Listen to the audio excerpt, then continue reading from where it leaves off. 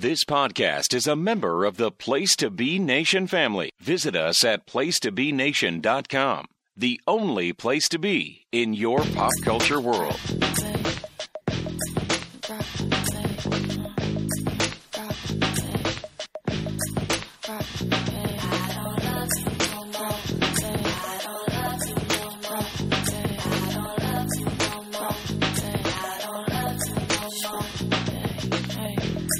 Be you and me hanging in love. Honestly, used to think love was enough. Tell me what I gotta be to get you out from under me. Need you all up under me. I already moved on. Was enough with you for It is August 19th, 2017, and this is a very tired edition of Psychology is Dead. I'm your host, Quentin Moody, and I am very sleep deprived. I had a very long day at work. But it's been 2 months since I've done an episode, and if I don't want to be kicked off of the Pro Wrestling Only podcast feed, I probably should record a podcast. I don't think they would kick me off anyway, but still, just in case. We're back, and with me is, I guess, the unofficial co-host of the podcast from Sports Entertainment Shrinks, and I guess what would be technically the head writer at Wrestling Reports? Not too many other people actually write things still. It's mostly podcast based, yeah. That is true. So you would technically be the head writer. Maybe. I'm not necessarily comfortable with that sort of title. Before you tangented into something funny, I was going to make the humorous comment of, oh, is this a tired podcast because you're physically exhausted or because we're talking about Kenny Omega?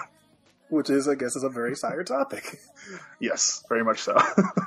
And Brock just alluded to it now. This episode of Psychology is Dead will be focused on one Kenny Omega. And while, yeah, he's been talked to death, or about to death, for the last year or so, I feel like what we're going to do here probably attack some different points about Omega that haven't really been covered yet. And this is coming from someone that is still an Omega fan, and myself and Brock, who we'll get into later about why he is no longer as strong an Omega fan as he used to be, or if he's even an Omega fan at all. This episode is titled The Art of Connection. And I was looking we were to try to title this episode, and nothing really seemed to fit. And the entire time we were coming up for the concept of this episode, it was about the fact that Brock no longer connects with Kenny Omega, and how him no longer connecting with this guy he really used to like can be bothering, annoying, however way you want to put it, when it comes to seeing Kenny Omega be such a megastar and probably the hottest entity that's not in WWE at the moment. Totally. So while this will be similar to the AJ Styles podcast in some regards, where it's going to be me being pro someone and Brock being quote unquote anti someone, which he is prone to do sometimes. Yeah. But this isn't going to be focused on someone who has like problematic views or has outwardly said horrible things. Outwardly. Yeah. Outwardly. Let's make sure we get that straight. 3 months from now, when Kenny Omega is outed as, I don't know, some child abductor who's been doing it for 13 years. Gotta make sure we say that. But as it stands right now, Kenny Omega isn't in the news for anything negative as a person. He hasn't done anything that people can point to and be like, man, this dude is really fucked up, has fucked up views. And I guess I want to touch on where we both saw Kenny Omega first. But I do also want to ask, because this was such a big part of the Styles episode,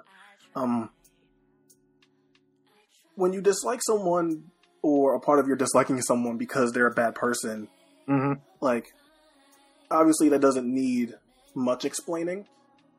But I feel like when a person doesn't have anything like that to point to, it becomes more of like, how do you feel about their art? How do you feel about their performance? How do you feel about them in other capacities? And sometimes I think disliking someone because of their art gets a little personal. Yes. And I was just wondering how you felt about something like that. Well, it's interesting when you first brought up this specific point, because we do this with a whole bunch of bullet points and notes when we record these podcasts, like things that we want to talk about and things we want to hit on, and a rough guideline of what order we want to do it in. When you first brought this idea up to me, I was a little taken aback by it and a little offended even at the idea that like you can only hate people who are bad. And I don't think that was necessarily your intention. Nor is it necessarily like something that I think a lot of people believe. Oh yeah, not at all. And like the thing is like I see when someone like dislikes a wrestler, that's fine. You don't have to like everything you do. I'm not like some kind of person where you just say shut up and enjoy the wrestling. That's not me at all. I couldn't do this with you if you were. Exactly. Like that's not me at all. Yeah. So I'm saying like whenever I see criticism of wrestlers and how like vitriolic and how like hateful a lot of it can sound, especially in like the words used, the way like the sentences are structured, it sounds like really hateful and spiteful a lot of the time. And this is people, and these are people that don't have like those kind of things to be like, well, fuck this person because they did this. It's really just because you don't like the style in which they do things in the ring. So I guess that's why I wanted to put it there, because now we're talking about someone that where it's like this has to be strictly art based, because there isn't something. Well, he has interviews and seminars that we'll get to, but like you really only have the art to base off of.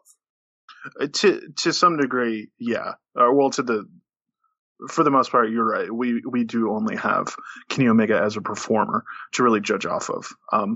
And to one degree or another, you can really dislike Kenny as I do as a performer, but that's different from Tyson Smith as an individual. And I was going to say, like, I think I can get a better understanding of who Tyson Smith is as an individual due to, as you said, like these shoot interviews and these seminars and all of this like non in the ring wrestling based media. But at the same time, it's like that person in those moments is fundamentally different from Tyson Smith when he's just had sex, when he's cooking eggs for breakfast, when he's on the train to go to the gym. Like that is when he's at his favorite bar, like, you know, like totally like this is like this individual who's doing like shoot interviews, who is on the surface real different from the Kenny Omega we see in the ring, is still not quite Tyson Smith. It's more performative, which is a word I'm going to use a lot here. It's put on. It's someone who's still trying to entertain. So at the same time as I say things like, I think I can get a good read for who he is as a person, I'm not going to suggest that I am intimately familiar with who Tyson Smith is or who the person behind Kenny Omega is. But as a performer, yeah, I don't like the guy. His art is something that I've grown away from in recent years, or one facet of his art specifically, and we'll get into that. I also think he's just sort of a real cocky person, which is something I can like sometimes. I've talked before about how I'm a big fan of CM Punk and Dean Ambrose. Like clearly I'm into cockiness sometimes, but Kenny, and this is something I'm definitely going to bring up later on. I wasn't sure that you were going to ask this question specifically so early. Kenny in recent years, I think, has developed something of a savior complex, and it really grinds on my gears. And I'm going to leave that as an early teaser to something that we'll talk about later. So I guess now we should talk about, when were you first introduced to Kenny Omega? I'm not sure quite exactly when it was. It had to be somewhere this summer or fall of 2008. My first year of wrestling fandom. And while I can't tell you when exactly it was, I'm pretty sure I can pinpoint what specifically I saw of Kenny Omega. And it was the match we're going to talk about here in a second. the Champion of Anywhere match that he had with Mike Angels up in Winnipeg, I assume, which was a video that he put together to hype up his upcoming tour of DDT, his first tour in DDT, which is sort of a real historic thing for him. And holy shit, there's a huge spider on this window next to me. I'm sorry. I am moderately arachnophobic, and it is really scary. But he Jesus fuck. Kota Ibushi at the time was doing a whole bunch of like Falls Count Anywhere matches, as well as like the campsite matches that are real famous, and was getting to be real well known for wrestling in the streets. And Kenny saw that and was like, oh, hey, this is pretty cool. And was going to be in a high profile match with Kota Ibushi on this first tour of DDT, and was like, okay, they want something from me to show to their fans to let them know who exactly I am. And so he did this like goofy little Falls Count Anywhere match in his yard in like a dock area in the water of like a lake or something, in this big like quarry area in which he and Mike Angels like fall off a big cliff of dirt. And it's a really formative thing, not just in his career, but in my understanding of who Kenny is. And that's where my experience came from initially. And then I saw him in ROH because he was still in ROH at the time. And I saw him as he began to get booked for PWG and very quickly became a huge deal in PWG. And that's where it all started. Yeah, and this is where it's different from the AJ episode too, is where I think I saw AJ first, yeah. A couple years prior to you. I saw Kenny Omega maybe 2 or 3 years after you in 2010, 2011. Mm-hmm. I speak about it sometimes. I don't think I've ever talked about it on the podcast, but guys like Kevin Steen, El Generico, the Young Bucks, and Kenny Omega in that 2010, 2011, 2012 range are like my guys, because that's a lot of that stuff is when I started to really branch out into US indie wrestling.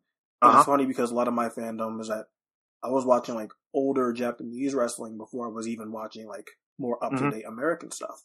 Mm-hmm. So when I saw those guys, and I missed the generation of your Danielsons, your Punks, your Low Keys, your Samoa Joes, your Styleses, because those guys were already on TV, and by the time Danielson and whoever else made to WWE, I already missed all that stuff.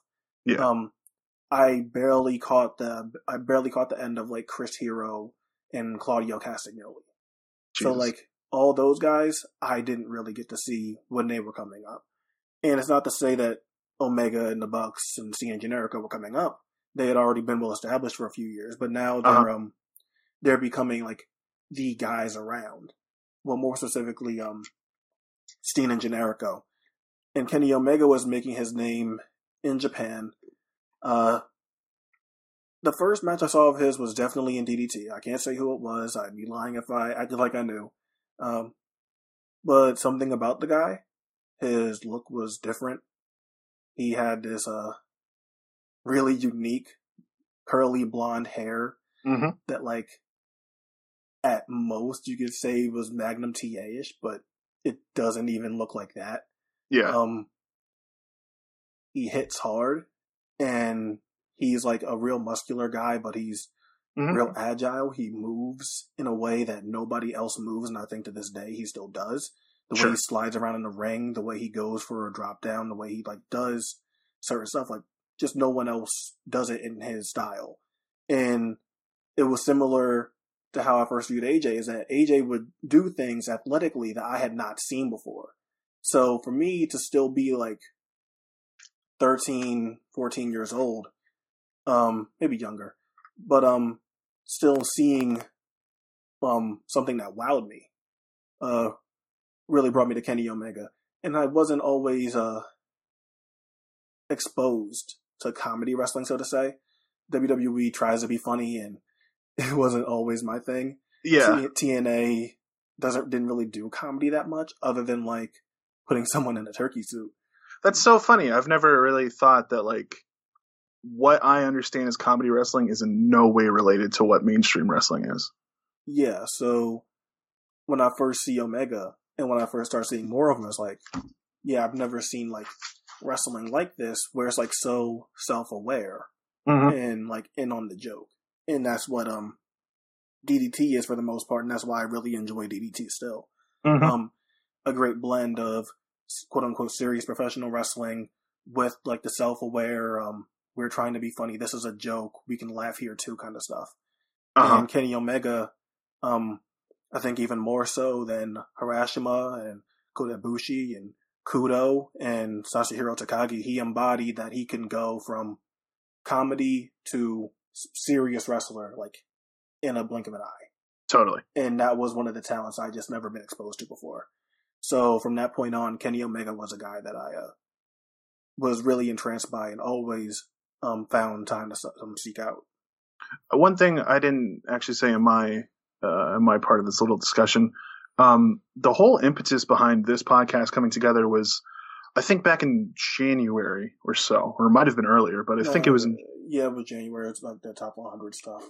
Okay.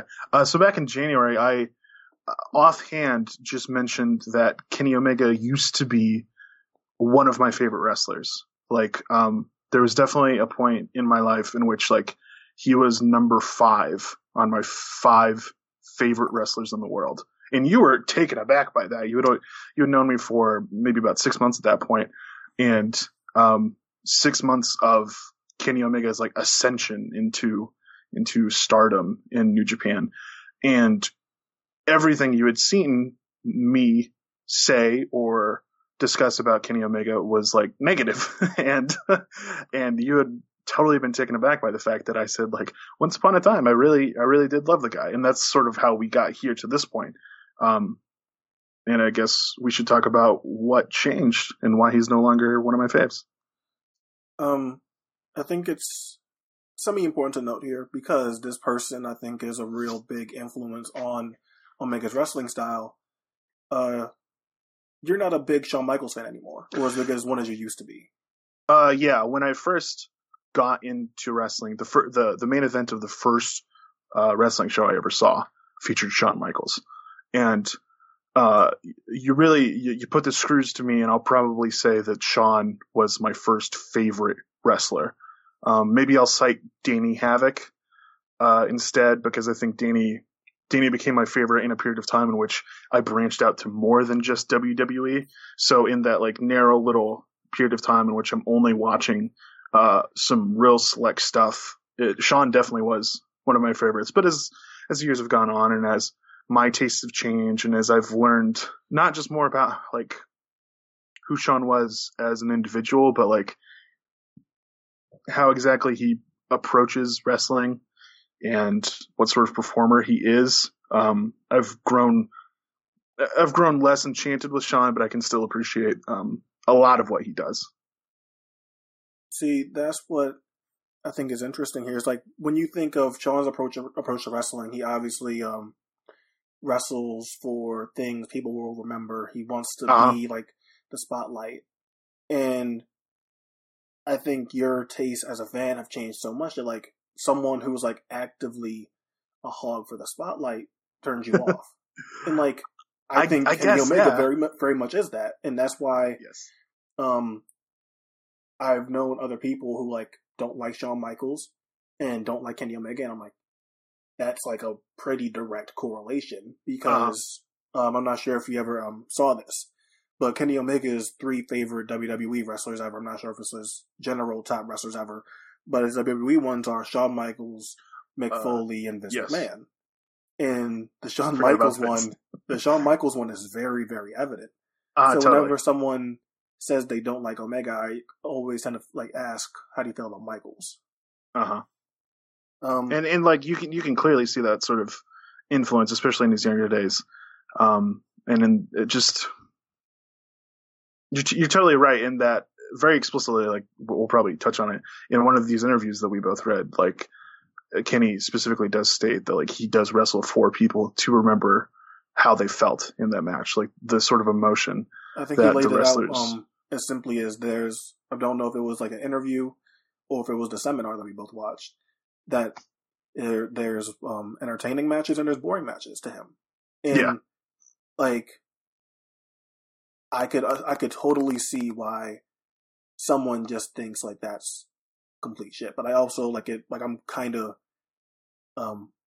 I think that kind of honesty when it comes to like how you view wrestling, and that you're gonna leave everything out there, and that you're gonna try to entertain any way you can.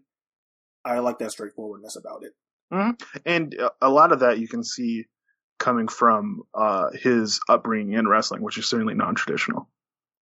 Now that we've seemed to drifted that way, I was going to ask you why you kind of like took some steps away from Kenny Omega, but I think his approach to wrestling and what we gather about how he views the wrestling industry are definitely things that lead into where that conversation was going.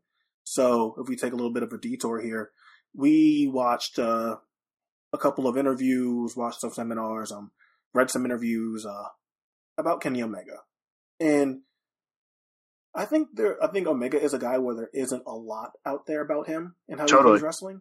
Yeah, so like that's why, way less than someone who is so public today would. You exactly. think? Like it's kind of nuts. Yeah, and that's why I always like tend to stay away from like talking about someone as a person, because all we have is like the performative stuff. Like, if someone like very clearly makes their personal feelings known on Twitter, then that's like a different thing. Like, you know, a Zack Sabre Jr., David Starr type who gets very much into the social and political things going on in the world, I think it's a different situation when it comes to talking about them as people. But someone like Kenny Omega or even people like the Young Bucks, where they don't really put that kind of stuff out there, I always think it's weird to approach it as a people angle when they're clearly not giving you that part of their lives. Mm-hmm, mm-hmm.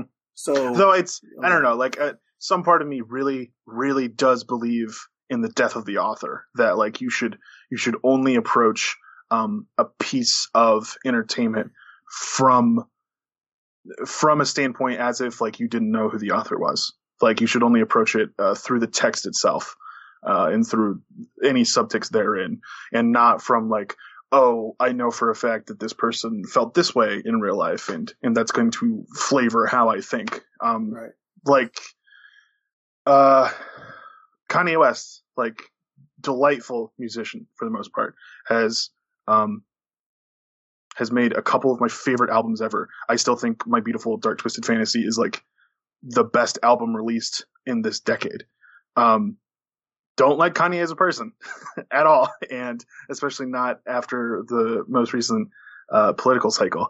And if I didn't know who Kanye was as a person, I think I could like sort of gather what he was like through his music, and specifically rap. I think is a very personal genre, very personal and individualistic genre. Yeah.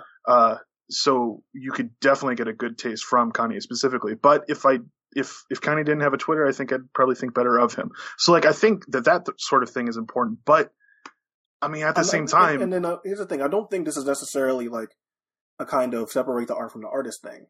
Because there's a difference between someone like separating someone like being well, they're really good at their job, but they're a shit person. Sure. But being like, we just don't know much about this person, like as in like what they do outside of this occupation.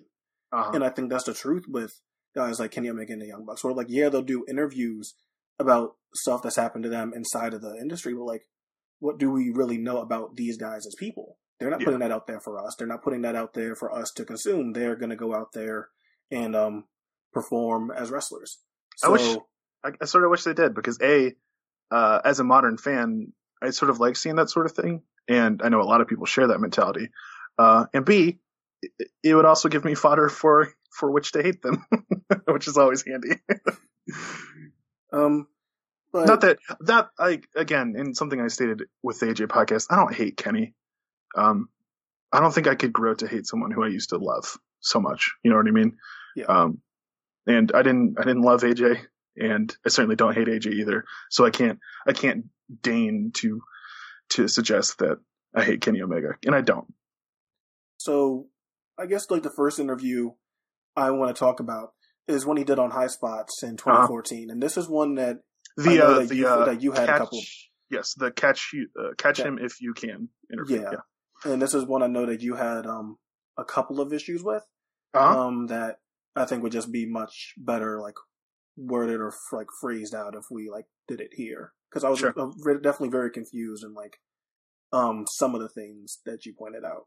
It's it's funny because like when this came out back in 2014, I was like even like not even 3 years ago, I was a very different person then, and my taste in wrestling have certainly changed so much since then. And so back then, I was just sort of just then getting back into the swing of watching wrestling full time after college, after taking like lengthy breaks during college in which I was like basically only watching PWG.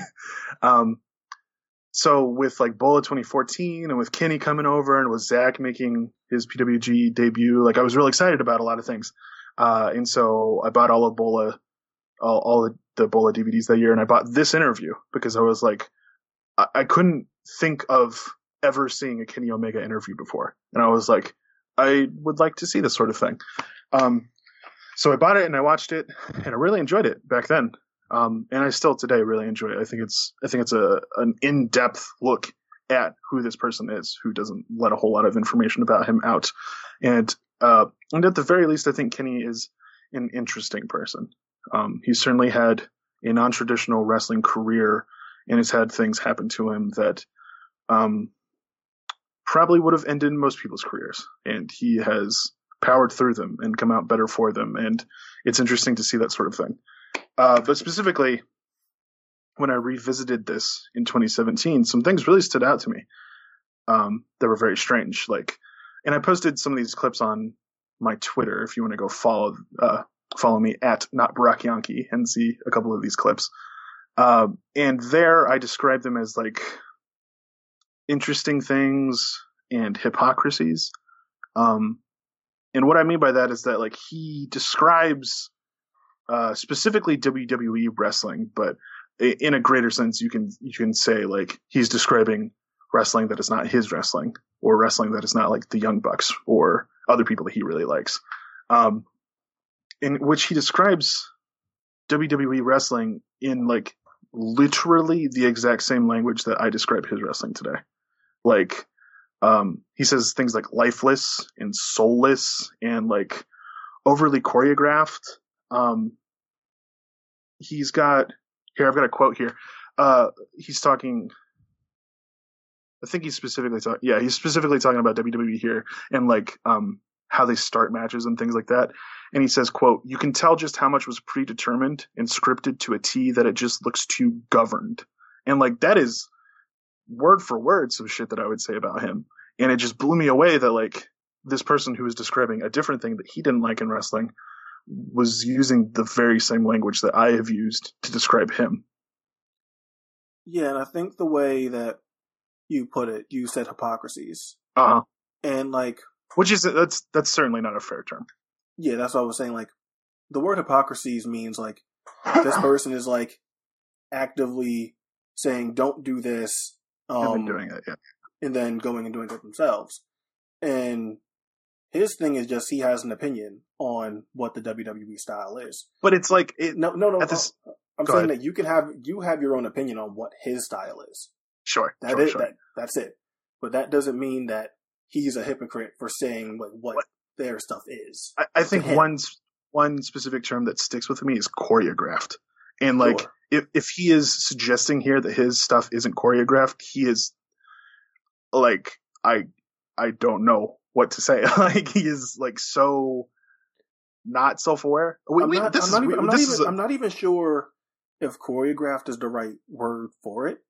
Okay. Because obviously, like, with how much comes from WWE when it comes to like the producers, agents, whoever's laying out the match, there's a lot more going on there. Sure. I fully believe that Kenny Omega thinks like everything that they do there is like so minute by minute, detail by detail. This is exactly what you're gonna do. So I interpreted it that way. Now I'm not saying he doesn't practice spots. He certainly can. To do some of the stuff they do in the ring, you have to have some kind of a practice, which I think knowing New Japan, they get a lot of that in on the 6-man tag shows, the house Totally. shows, and things like that. So, well, I get what you were saying there, but the way it was phrased was like, I know how you would describe Kenny Omega's wrestling, Mm-hmm. but that's also like an opinion thing. It's at the same time though. It's not just his wrestling. It's, as you were saying, like the agents and the other things that are not strictly the wrestling part of the wrestling that go into the whole show as a whole. And he specifically calls out like pre-programmed robots who just like walk to the ring, do their pose, and it's like that's exactly what he does, you know. And it like, again, just an opinion sort of thing, but like. It knocked me on my ass when I heard that. And to this interviewer's credit, I don't know who it is actually. He played the devil's advocate for a second and was like, "Well, a lot of people would say that sort of thing about you." And Kenny takes it pretty well for like 20 seconds, and then goes on this. I don't want to call it a tirade. I'm trying not to use harsh language here because like I obviously feel very strongly about this person, but I want to paint him in a fair light. More than anything. But when this interviewer is like, well, what would you say to people who use these sorts of terms on you and describe your wrestling this way? And he goes on to describe these people as, quote, maniacs who only, quote, appreciate what they're spoon-fed on TV. And like, it's that sort of thing that really grinds my gears, as I was saying earlier, that like, it's, I don't know. Like you can certainly be anti-WWE. I'm very anti-WWE. I try as hard as I can not to watch WWE as much as I can as someone who tries to stay up on wrestling and tries to write about wrestling and do a lot of podcasts on wrestling. But like, I don't know. Maybe it's just because like I've grown to dislike this person over the years, and then I returned to this interview that I liked and found this stuff that at one point didn't bother me, and now it does. Maybe that's the whole reason why. I guess like a lot of the stuff that he's saying sounds like stuff that you would also say about WWE.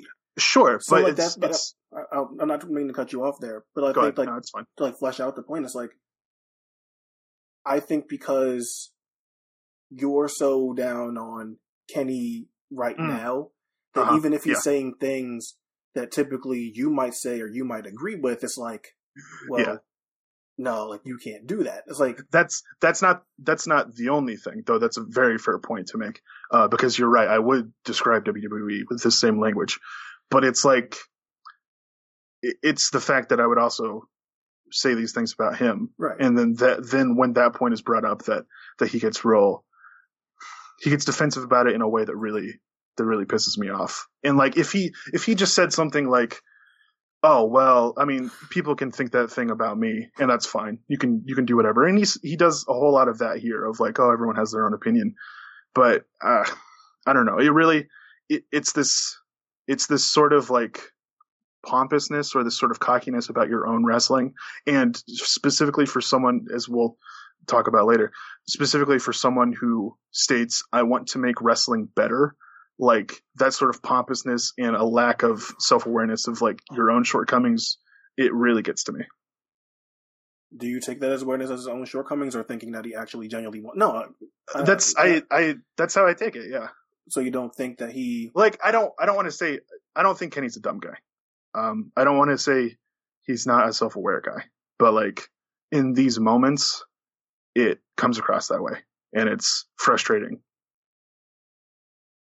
No, I think when you mention like how he responds to like, I guess like what would be like the so-called critics, I think it's important to note about Kenny Omega is that he's part of that group of guys that Jim Cornette hates. Outside of John Cena, there is no one in our lifetime who has gotten this much shit from wrestling fans and wrestling critics as Kenny Omega. Yeah, and maybe the Young Bucks, but maybe, sure. But Kenny Omega has gotten a ton of shit for years, and this is like even before he goes to Japan, because him doing the whole anime thing was already like, okay, what the fuck are you doing?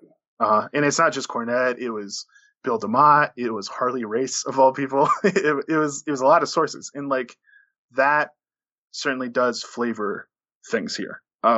Because Kenny has had a very uniquely harsh blowback against his wrestling, and he's described his wrestling as just like him being himself and doing what he loves and representing things that he loves and wants to see represented, and to have that like straight out attacked, viciously attacked.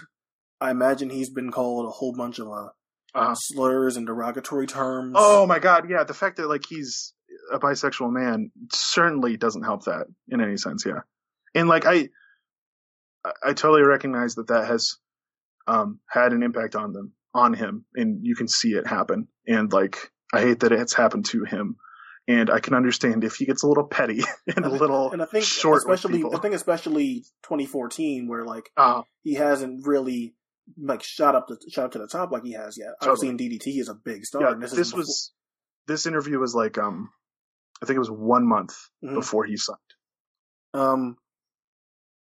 So yeah, I think Omega now, especially with like I think Jim Cornette still takes shots at him, and I think the most recent constantly Kenny Omega was just like, look, man, leave me alone, please. Yeah. So I think back then, even though I think the wounds were still really fresh for Kenny. Yeah, like for the most part, I would say that he's mellowed out. And I'm glad to see that because it's healthy to mellow out. There's also an interview with Fighting Spirit magazine that came out before the Okada Omega 2 at Dominion. And this was one I found real interesting because this is definitely more current Kenny Omega in his thoughts on the wrestling industry. And while he's not as clearly still upset or holding on to things as he was in 2014. Well, that's what you say. I can read into a lot of things here. I don't think he's as bad, but I still think you can see him. He's really, I think he's more jaded than ever in this one. I think jaded's an interesting term that's definitely going to pop up a lot here. Yeah, I think he's more jaded than ever, and this is something that even with Kenny Omega was a big thing about him nearly 10 years ago. So I think him sounding so like even more disillusioned with the current wrestling industry than like ever before, and like him and like drawing like the interview drawing comparisons to Shinsuke Nakamura and how Shinsuke doesn't like wrestling. And I found that to be the most interesting part here is that Omega just straight up says wrestling sucks. And it's weird. And this is where I think more than Catch Me If You Can or Catch Him If You Can interview like captures him in a pompous or arrogant way, because now he's straight up saying wrestling sucks and I want to fix it because I think my wrestling is good. And like that, I can see why that bothers you. Yeah. Like that, I can see bothering you more than like the other stuff where I thought that was like, it's like, it's like an elitism. And like, believe me, I'm a fucking like Japanese wrestling fan on the internet. I know about elitism. Like, and I don't know. And like, once again, I do have to state, like, the fact that I used to like this guy and don't like him any longer, like, there's like an old ex-girlfriend sort of vibe to it where it's like everything he does is a little more. It's more scrutinized than it would be if like it was just like like if Jonathan Gresham came out and said, I think all wrestling sucks.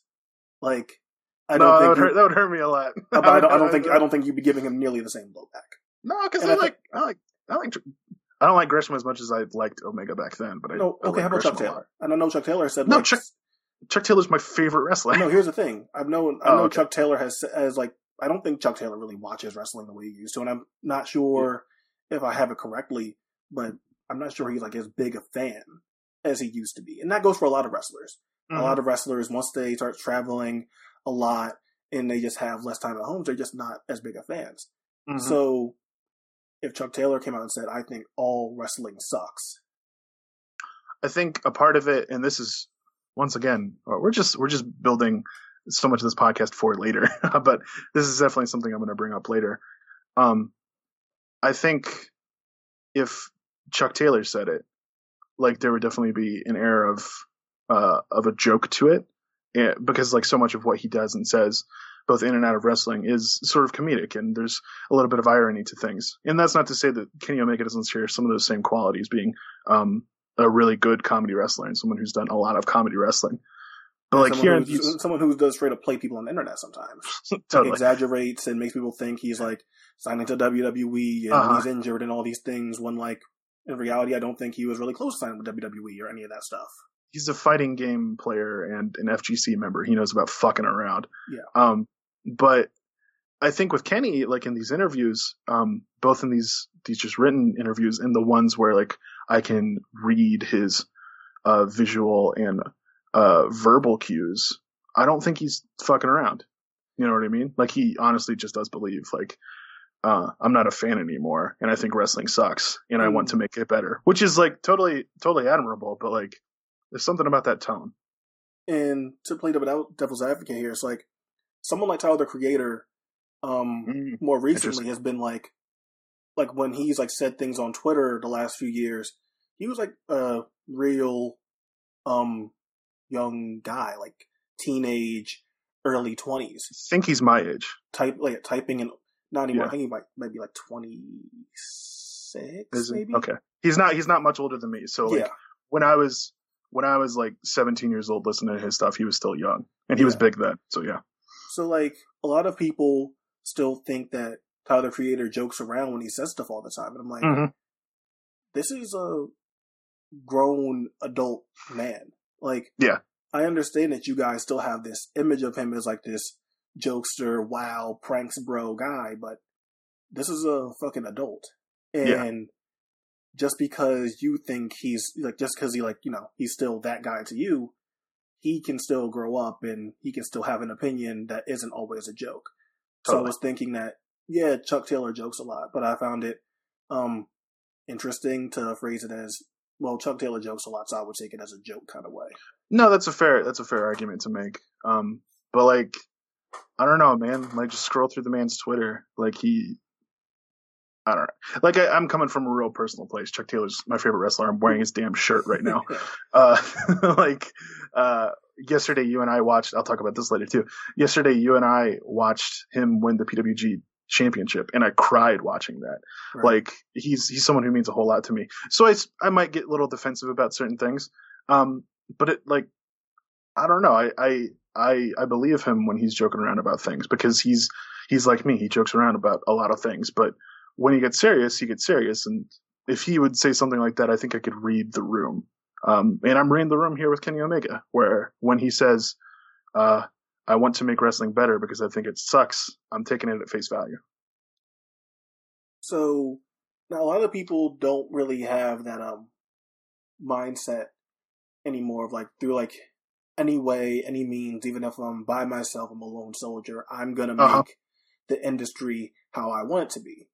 You mentioned CM Punk earlier having that kind of mindset. And like, I know like when people talk about CM Punk now, there's oftentimes like negative and trying to paint him as a joke because he lost in the UFC. But CM Punk is a guy that where like very literally he was changing like the culture within WWE. So when like I think a lot of how WWE is now not like completely changed. That's the thing. It's not completely changed. Sure. Even if it's small changes, there are very clear changes in direction and how they view guys. So I think Kenny Omega, even if it seems like a real, like, you think you can do that kind of task, I like the fact that we have another guy that thinks they can, like, make that kind of impact. Sure, totally. Like, I would much rather Kenny Omega try to change wrestling in a way that I don't like. I would much rather that than wrestling just remain the same that it always was. Yeah, I think that's a great point. That even if you don't like the style, even if you think there might be some kind of similarities, well, I think are very apparent in like the New Japan style. That's kind of like, we'll talk about that later. But I hate the fact that I set that up. It's so much. But I agree with you that I'd rather someone, even if I don't like what they do, like make a change that could spawn like throughout the entire wrestling industry than just like even more homogenization of the wrestling world. Like I don't want stagnation. I want movement of some kind, even if it's not positive growth or what I perceive to be positive growth. I would prefer that to stagnation. Well, this is an interesting thing you brought up, though. This whole like Punk changing the industry, because he most certainly did. Even in the 6 to 8 years that he became, it's been like 6 or 8 years since he became like a major player in WWE, and even in that short period of time, you can see fundamental changes in how they operate, and because of that, how just the wrestling world operates. Do you? I mean, we're still early into it. Do you see any change that Kenny Omega has brought out? I think most recently and most clearly, he brought the ladder match to New Japan. Oh, that's interesting. Yeah. Granted, it was supposed to be like Tanahashi that he was in the ring with, but they could have done a ladder match at any other point in New Japan's history, and if you listen to the interviews or read whatever, that was Kenny Omega pushing for them, like, hey, let's push the envelope. If we're trying to expand to an American market or whatever, let's up the ante here. Let's do something that's not a regular old singles match. This is an interesting point. It's something else that we've found a couple times in these interviews, and I think he goes into it in great detail in this Fighting Spirit magazine interview from June of this year. He talks about how like he's real opinionated, and he pushes hard for the things that he wants to see in wrestling, not just what he does, but what other people do. And even if that doesn't always fly with what people like, and even if it gets some heat or whatever, or even if people hate him, as he's so not going to finish that sentence because, again, I'm trying to be fair to this guy. He talks about like how much he's an individual who tries to change as much as he can. And it stinks that other people in other promotions don't necessarily have that much of a freedom, but he's going to use his position to change things the way he does. And one thing that I'll say that I still like about Kenny Omega is that I like that he's like that. I think he goes about that concept in sort of a cocky way, or at least he describes it in a cocky way. And I think even in the interview, when you mentioned first the High Spots one and now Fighting Spirit, he acknowledges that cockiness. He acknowledges that people he does. arrogant. Yes. So I think that's when you mentioned that he doesn't seem like self-aware of how he sounds. I think the Fighting Spirit one is the contrary to that, where he like acknowledges, I probably sound cocky, I probably sound like an asshole, but I have very strong opinions. I got receipts, Quentin. On page 57 of the Fighting Spirits magazine interview, he goes on to say, quote, being a cocky person, I guess, qualifies you as a bad person, or a bad human, or a bad person, end quote. And he's trying to say, like, people don't like me, so therefore they try to paint me as a bad human being, and that I'm bad at wrestling, and I'm bad for wrestling because of that. To be fair, Jim Cornette, which he probably is doing that too. Sure. Sid does that. It does happen to him. Not 2 paragraphs later, he goes on to say, let me think. Oh, I'm trying to find it here. Fuck, I'm going to really fuck up my point here. Not 2 paragraphs later, he says, and it's not like it isn't stress to me. These things are difficult. It's difficult to continuously put on critically acclaimed matches back to back to back to back, but I'm not doing it because I'm cocky, and I have this ego to feed for myself. I am doing this because I think wrestling sucks, and I'm trying to make it better. And he goes on to like reference the fact that, he is cocky, and it's the fact that he does this 2 paragraphs later after saying like, no, I'm not cocky. And it's that sort of thing that really grinds on me. I think you're equating like cockiness in the way I viewed it is like, he acknowledges that he's a cocky person, but the way he wrestles isn't because he's cocky. Like, I think you kind of like took those as like the same thing. Sure. So there was something that was a tangent off of something else we were talking about previously, and I don't remember what it was because I had a point to say there. What were we talking about? We were definitely talking about like what we gather from how like his views on the industry based on these interviews. And one thing that isn't an interview, isn't a seminar, isn't whatever, is after he wins the PWG title in the 2009 Battle of Los Angeles, when the title is vacant. And he goes on this run, beating Scott Lost, Joey Ryan. Scott Lost match is really good. Kevin Steen, and Roderick Strong. I thought he had a real great run that year. And he gets on the microphone, and this is something that he would repeat in his future appearances in PWG. I wouldn't be in North America if it wasn't for PWG. And it's something that he's been very consistent on when he's mentioning when he's there. He's like, I don't like being here. I don't come here because I don't like wrestling here and all this stuff. He doesn't have fun there. Mm-hmm. And PWG is the only place where he feels like he can have fun. And this is definitely goes back to Omega in 2007, 2008, when he talked about it before. He was nearly about to retire or quit from wrestling at that point.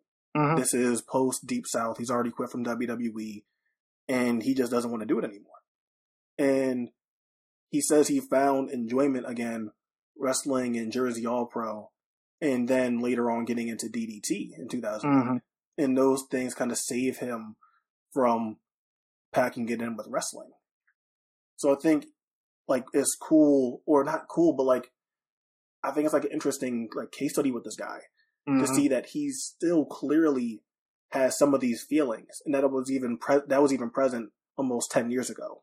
Yeah, and it's also interesting that like someone who 10 years ago was very seriously considering retirement, and who someone today states that he doesn't even like wrestling anymore, is still going at it even harder than before 10 years later. Yeah, and I like those kind of stories. I like this similar to Mustafa Ali, and Mustafa Ali like having a real shot down body. He wasn't like breaking out in the indie scene, and he was packing it in. And then from how he's told the story, he gets the call from freelance to do a show that goes well. He comes back and it goes well, and next thing you know, he's like working every freelance show, and now he's a freelance champion. And that all happened in like a 7 month, 6 month span. Yeah. And then immediately he got into the CWC and then got signed. Yeah, so like, it was so crazy. It's crazy how like someone's life turns around when they're like ready to turn it in, and yeah.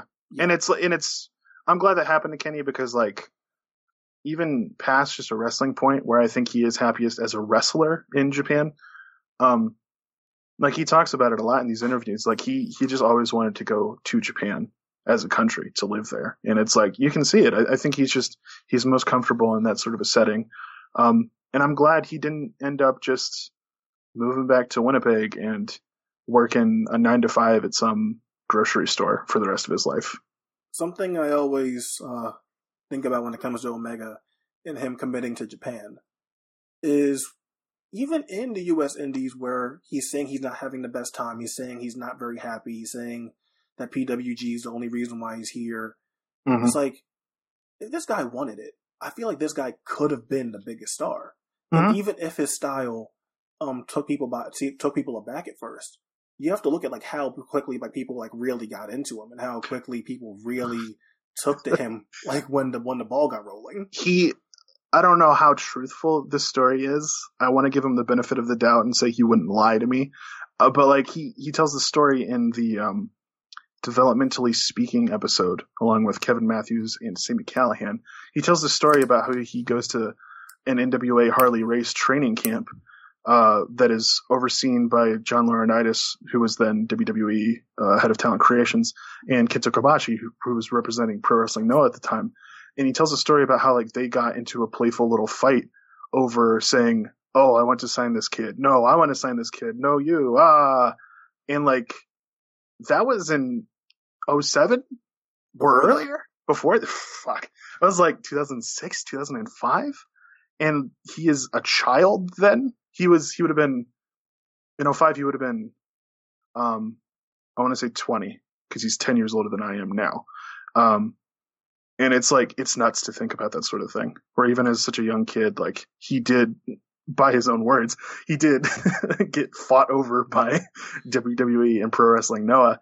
And, you know, even though I don't like the style so much, like, it's worked out well for him. And like, well, even if you don't want to believe that, like, there is the story of when he goes to that camp, and keep in mind, Kenny Omega wasn't like properly taught, in his own words, as to how to be a wrestler. Totally. He said like his training, or like his actual trainer, just like wasn't the best. So he was watching a lot of footage, a lot of tape to learn and see what he can do and like try to translate, self-taught, translate those things to the ring. Self-proclaimed backyard wrestler as well. Yeah. You can definitely see that sort of thing in him. Yeah, so for him to be like not as polished as a lot of people are, and still get that treatment, or even back then when they were signing people that definitely weren't polished. I think the fact that Kenny left such a big impression back then when he just didn't know shit. I thought like, I'm not saying the guy's a prodigy, but like he has to get wrestling on some kind of level, on an execution basis, on a timing basis. Like that's definitely like very exemplary where it shined like that early on. Yeah, he's a very athletic guy, which is interesting because when you watch him wrestle today, you wouldn't think that his background was hockey. Right. Like he doesn't have like what I would imagine a hockey body to be. And that's really interesting to me. Now, I think in some roundabout way, we actually got to why you drifted away from Kenny Omega. And I think to answer why I'm still a fan, I'm happy for him. You know what I mean? Like totally, yeah. No, I get it. Like to see a guy that has like publicly been shit on by so many people, had to quit WWE due to Bill DeMott and the training going on in Deep South. Made his own way in a lane that didn't even exist before Kenny Omega created it. Yeah. I think the fact that he stayed in DDT, and like this is what always annoyed me when people were doing the WWE stuff, is that you don't really understand how loyal like Kenny Omega was to DDT. The guy didn't leave until he had literally nothing left to do. And I like that. I like the fact that he didn't bitch, he didn't complain, he didn't go like a whole bunch of different directions he could, at least publicly, when it came to having to be a junior and having to sit back for a year and watch AJ Styles do all these things and lead the Bullet Club. Even through his own admission, he feels like he always should have been the leader of the Bullet Club. He doesn't like the fact that he did it, but you can say he sucked it up and made the most out of that run as he could. And to see that guy whose story just really is one of a kind, go and like win the G1 and get this big push and main event Wrestle Kingdom and like just be like a complete phenomenon, even in a realm of like, yeah, this guy is like super known, Dave Meltzer, 6 stars, woo, like cool, that's all fine. But like, the guy's an actual draw. The guy actually pushes a ton of merch. The guy has this being the elite stuff that does ridiculous numbers for something that's a non-WWE entity. It crushes the competition of like actual companies like Ring of Honor and Progress and even New Japan's YouTube when it comes to social media numbers like or views on YouTube. It's fucking ridiculous having his clothing in Hot Topic. And I like his wrestling a lot. I'm not going to act like I don't. I like him a lot as a wrestler. What if you didn't? Exactly. Like, what if we did this? This is purely because I like him as a person. But no, like, even if I don't know the guys, like, seeing, like, what he went through publicly that we know of is, like, I can't be nothing but, like, happy for the guy. And it's, like, the same reason why I'm happy for the Bucks, even if they can come across as assholes. The same reason why, like, Steen and Generico, even if they had their critics that called them jerks or assholes, like I know they're very passionate. Like let's not try. Steen is definitely a jerk. Oh yeah, he is. But it's like I know that these people are passionate about wrestling. So and they're good at it, and they worked very hard to get to where they are today, and they deserve it. And I'm happy that these guys are able to make a living and do something and didn't quit like the Bucks. Like we're on like in the same boat as Kenny Omega, which is part of the reason why those group of guys are so close. They went through similar situations. It's crazy to think about too. They've just been super tight for years and years and years. Yeah, and those three specific.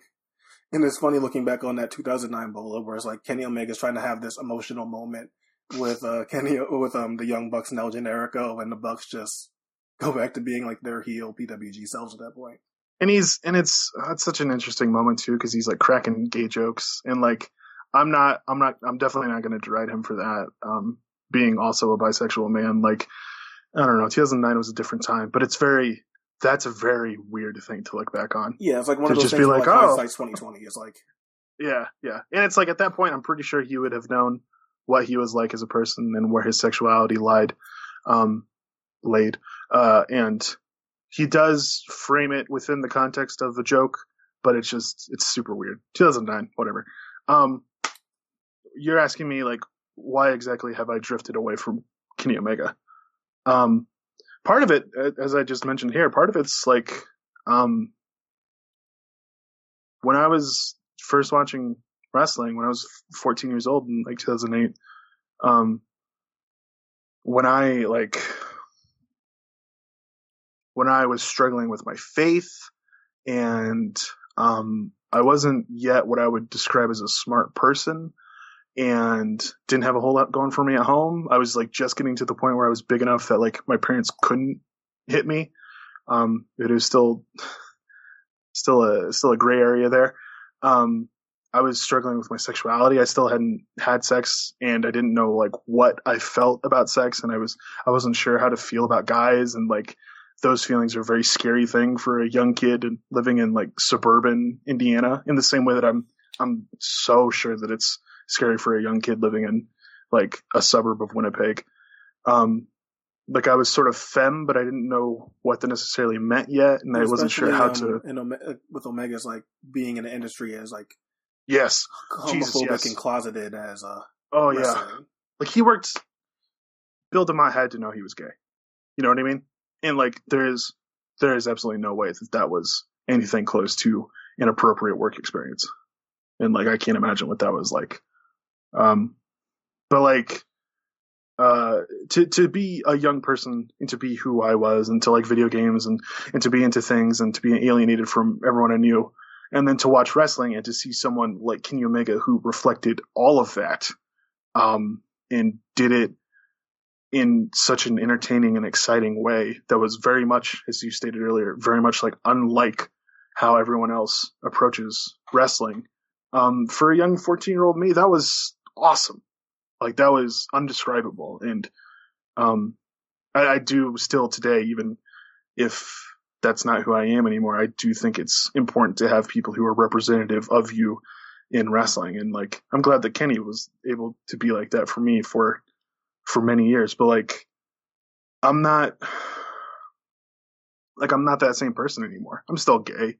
I'm still like alienated from a lot of people. I still have like hardships in my life, but like.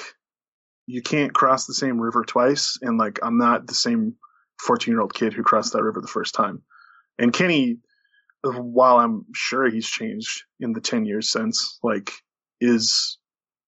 still exhibits a whole lot of those same thoughts and feelings and emotions, and like it's not something that so much appeals to me anymore because I'm not that same person. I'm glad he does it though, because like I know so many young people who are like ecstatic that a major title holder in the second biggest promotion in the world is an openly bisexual man. That is fucking amazing. And I'm so glad that that's happened. And I know so many people who are given strength by that. And I'm glad to sort of count myself in their number in that sense. But like, I needed someone like Kenny when I was 14. But at 23, I don't so much need it anymore.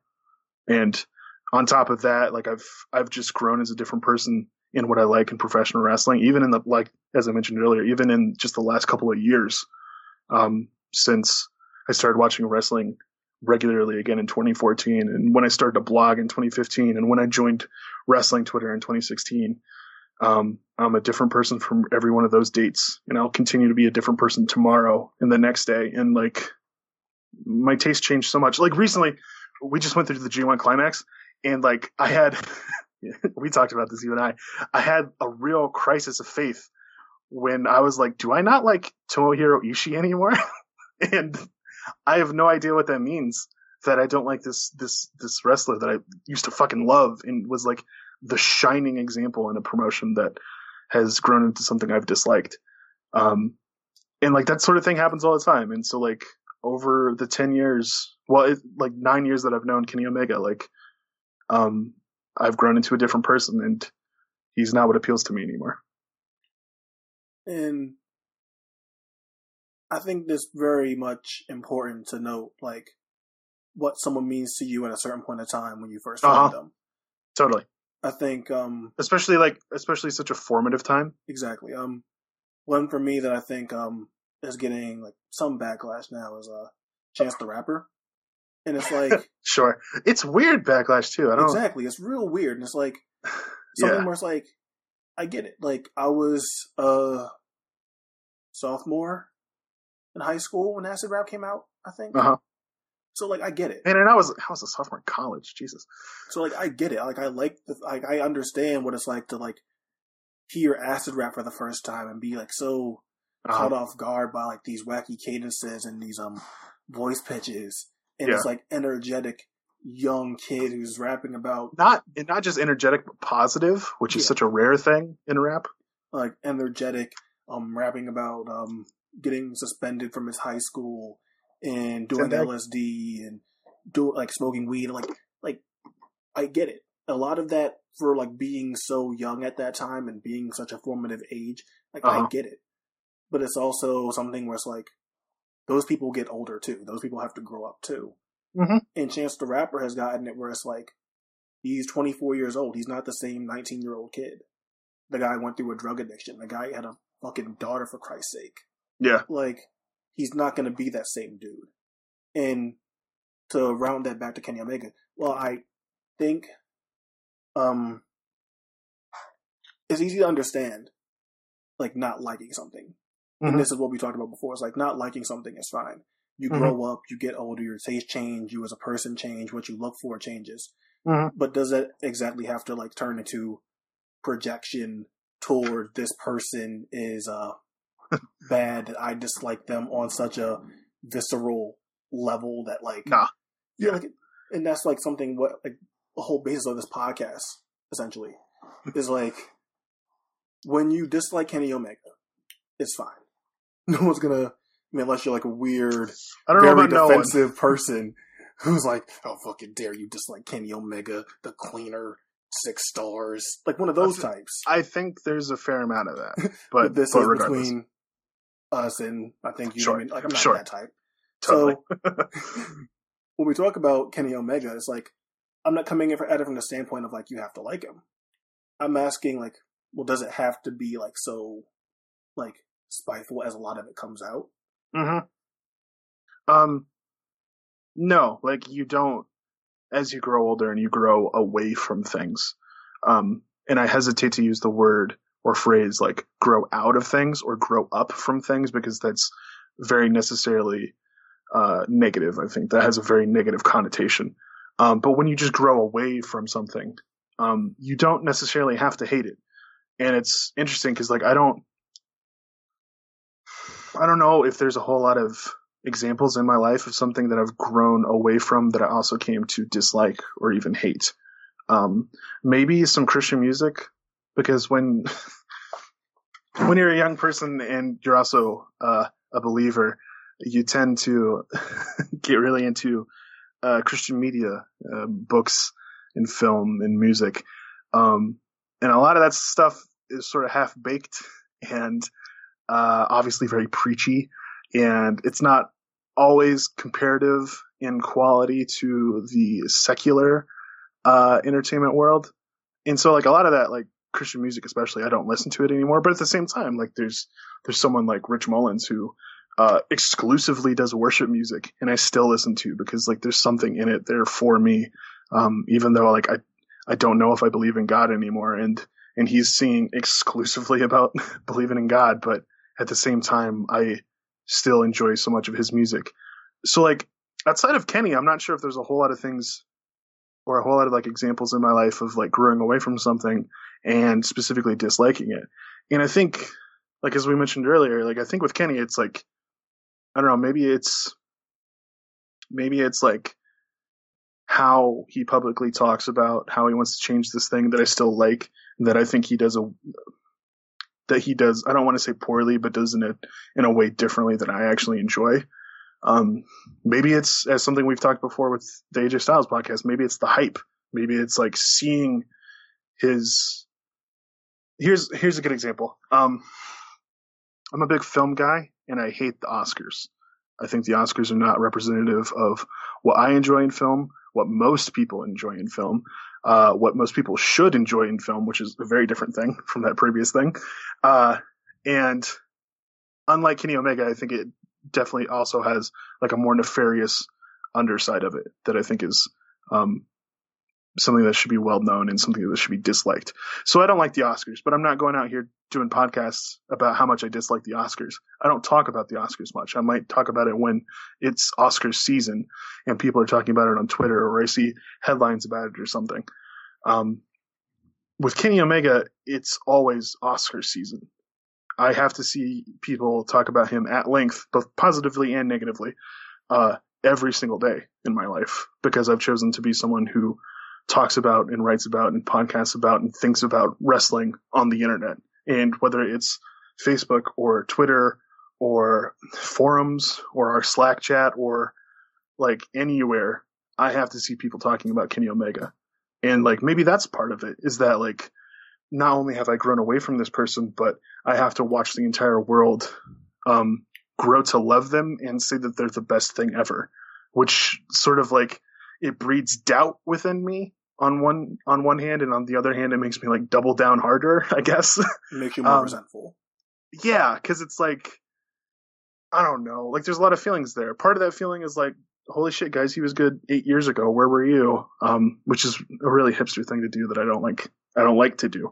But like, but like, it's also a hipster thing to be like, when they get big, to not like their new I know. stuff. I'm not, and I try to avoid that so much, but like, ugh. We'll talk about more about that later too, specifically with like what he has done in New Japan and how it compares. I think it's funny that you said for Kenny Omega it's always Oscar season, and like the Oscars are an institution, like it's a big deal, it's a committee. So I feel like making Kenny Omega the Oscars when he's like one person is giving him a whole bunch of responsibility. Yeah. I don't mean to say he's the Oscars committee, but he is. No, what I meant to say is that obviously where he's getting this praise, where he's working, I would say that more relates to your feelings on New Japan. Sure. Like I feel like in that scenario, New Japan is the Oscars, because every big match, every night, every big show, it's always we're going to have the match of the year. Yeah. So like I think the Oscars and New Japan is probably like the more apt comparison there. And maybe Kenny's, I don't know, who hosts the Oscars a lot? Seth MacFarlane? I don't even know anymore. Would he host the Oscars, or would he be like the guy? He's done it. I'm pretty sure he's done it a couple times. I was saying, like, would Omega be the guy that hosts the Oscars, or would he be the guy that's Oscar bait? No, yeah, he's Meryl Streep in this case. All right then. He's the person who's in every fucking Oscars, regardless of the performance. And I hope I get more hate from that Meryl Streep comment than anything. Do you not like Meryl Streep? No, I'm fine with her, but I think I would like to get more hate mail from that sort of thing than anything else I say on this podcast. On this podcast, like, you can say whatever you want about Kenny Omega being a dick, but how fucking dare you talk about Meryl Streep? But yeah, I think the New Japan thing is something that we've had conversations about. Is like when it comes to like your feelings about Okada and like a lot of it being projected on him, your feelings on current New Japan, and like I get it. We've had this conversation before about like when someone is pushed very hard and they're like the vessel for the promotion's vision, then like it's easy to like attack them, like they're the problem, like they're the cause. And I think like I have a problem with viewing wrestling that way, especially when us as fans know. Like, I'm not saying we know everything. We obviously don't. But when we know that there's someone behind the scenes who is writing the storylines, who's picking who's going to get pushed, I always have a problem with like going like, you motherfucker, you're the reason why this style is like this. You're the reason why I hate this booking. It's like, we know better. And I just like don't like having to play that game. Totally. So to get into the matches, and now we're plus into this podcast. Oh boy. In a different way from the AJ Styles podcast where Brock picked 5 good matches and 5 bad matches. He's actually just narrowing it down to 5 that blend into both. Uh-huh. And I'm going to just pick my 5 good matches. But Brock, what exactly were you looking for when you were just choosing these 5 matches? Well, to be quite honest, it was actually sort of hard to pick 5 matches that I thought were still all that good. Though I want to say like good in a very specific sort of way. Good in a way that I could also highlight how like here today when I feel these sorts of things here in August of 2017, what I used to find good is not so good for me anymore. And it was actually sort of hard to pinpoint some of these. Was it like hard to like revisit and like I guess in a way like acknowledge like I used to really like this kind of stuff? No, it was actually super easy to do that. It was actually hard to just find 5 matches that I think I still liked. Right. Within this style. And I specifically wanted to not touch his current run on New Japan. Yeah, we made that point that we're just gonna not touch on the most recent New Japan stuff, and we're just gonna touch on that in a separate segment. Yeah, that's a whole other can of worms. But I specifically wanted to find matches here that I felt highlighted both what I used to really like about Kenny Omega, what I still to some degree like about him, and what I also today dislike. The first of which was something I brought up earlier, that Champion of Anywhere match, which is the earliest match on my list here. Pardon me, it's a Falls Count Anywhere match with Mike Angels. It starts in Kenny's cabin. He stated in some interview, that it was his cabin in what I assume to be somewhere around Winnipeg. And it's just a real fun little like setting-based comedy match. He specifically in that I guess it was the Catch Me If You Can interview. He specifically states that he wanted to replicate some Jackie Chan in there. And I'm a huge Jackie Chan fan, and I can definitely see it, especially when they're fighting indoors in the kitchen and they're like opening refrigerator doors and slamming them in their faces and things like that. And he just has this big goofy match that is really fun and lighthearted. And it doesn't take itself too seriously, despite the fact that like a man in kayfabe dies in the match. And it's really lighthearted, and I enjoy it for that. It's something that I could just throw on any time. It's not too long. I think it's like 8-9 minutes maybe. And it's fun. I like it a lot.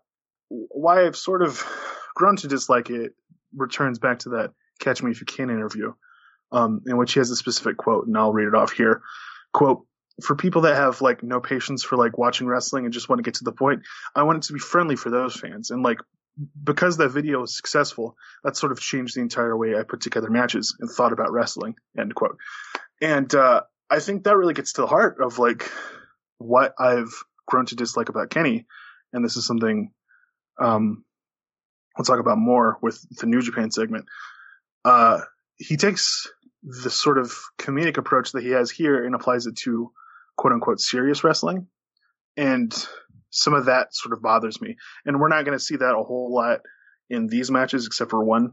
But it's I don't know. I really like comedy wrestling. For God's sakes, Chuck Taylor's my favorite wrestler. I can't not like comedy wrestling, but like I don't know. I feel sort of strongly about how it's delineated and how it's utilized within wrestling. It's real trope heavy. Like there's certain things that I wish I'd never fucking see in comedy wrestling anymore. Like goddamn dance offs that I saw. I recently caught up on a whole lot of AEW this year, and I swear to God, there were multiple shows in a row where there were multiple dance offs in multiple matches. It was even worse last year. I hate it so much. And so like there's things in comedy wrestling that I dislike, but for the most part, I'm really into it. But like I don't know, I'm really particular about how it bleeds into other wrestling. And one way that it does, I think, is in this match that we were supposed to record.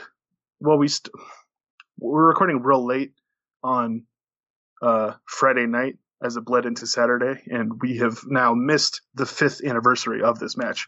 But I wanted to talk about Kenny Omega versus Kota Ibushi, the very famous match from DDT's Nippon Budokan Peter Pan 2012. Before you get into that, I want to touch on your Kenny Omega bleeding comedy into serious wrestling thing.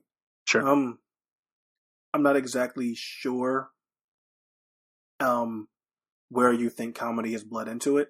Sure. Now, we'll talk about it more. I was thinking, like, in general, maybe you could think that Kenny looks funny when he's doing things, but I'm not sure exactly how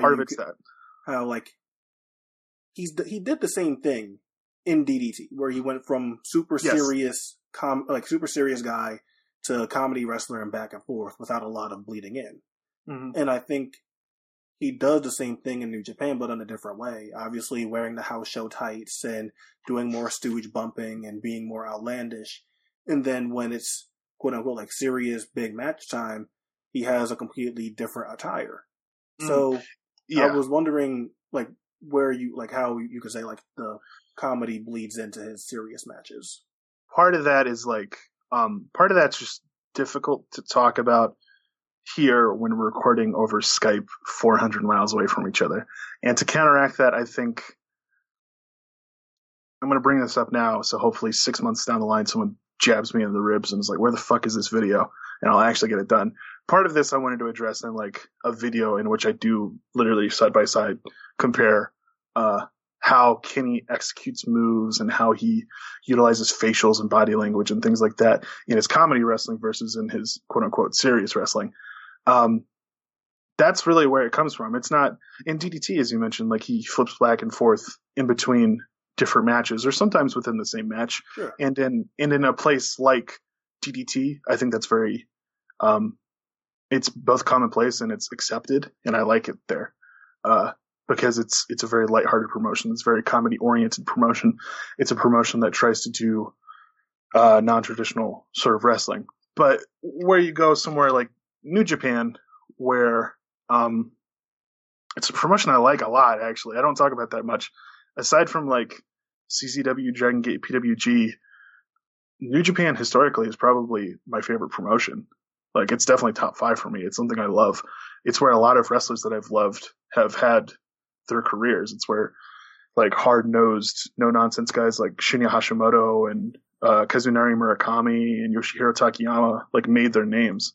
And so I have, like, strong, due to, like, the careers of those sorts of men, and due to, like, the way that the promotion was just for so very long, I have, like, sort of strong opinions on, like, how I think New Japan should be presented and how their matches should sort of work.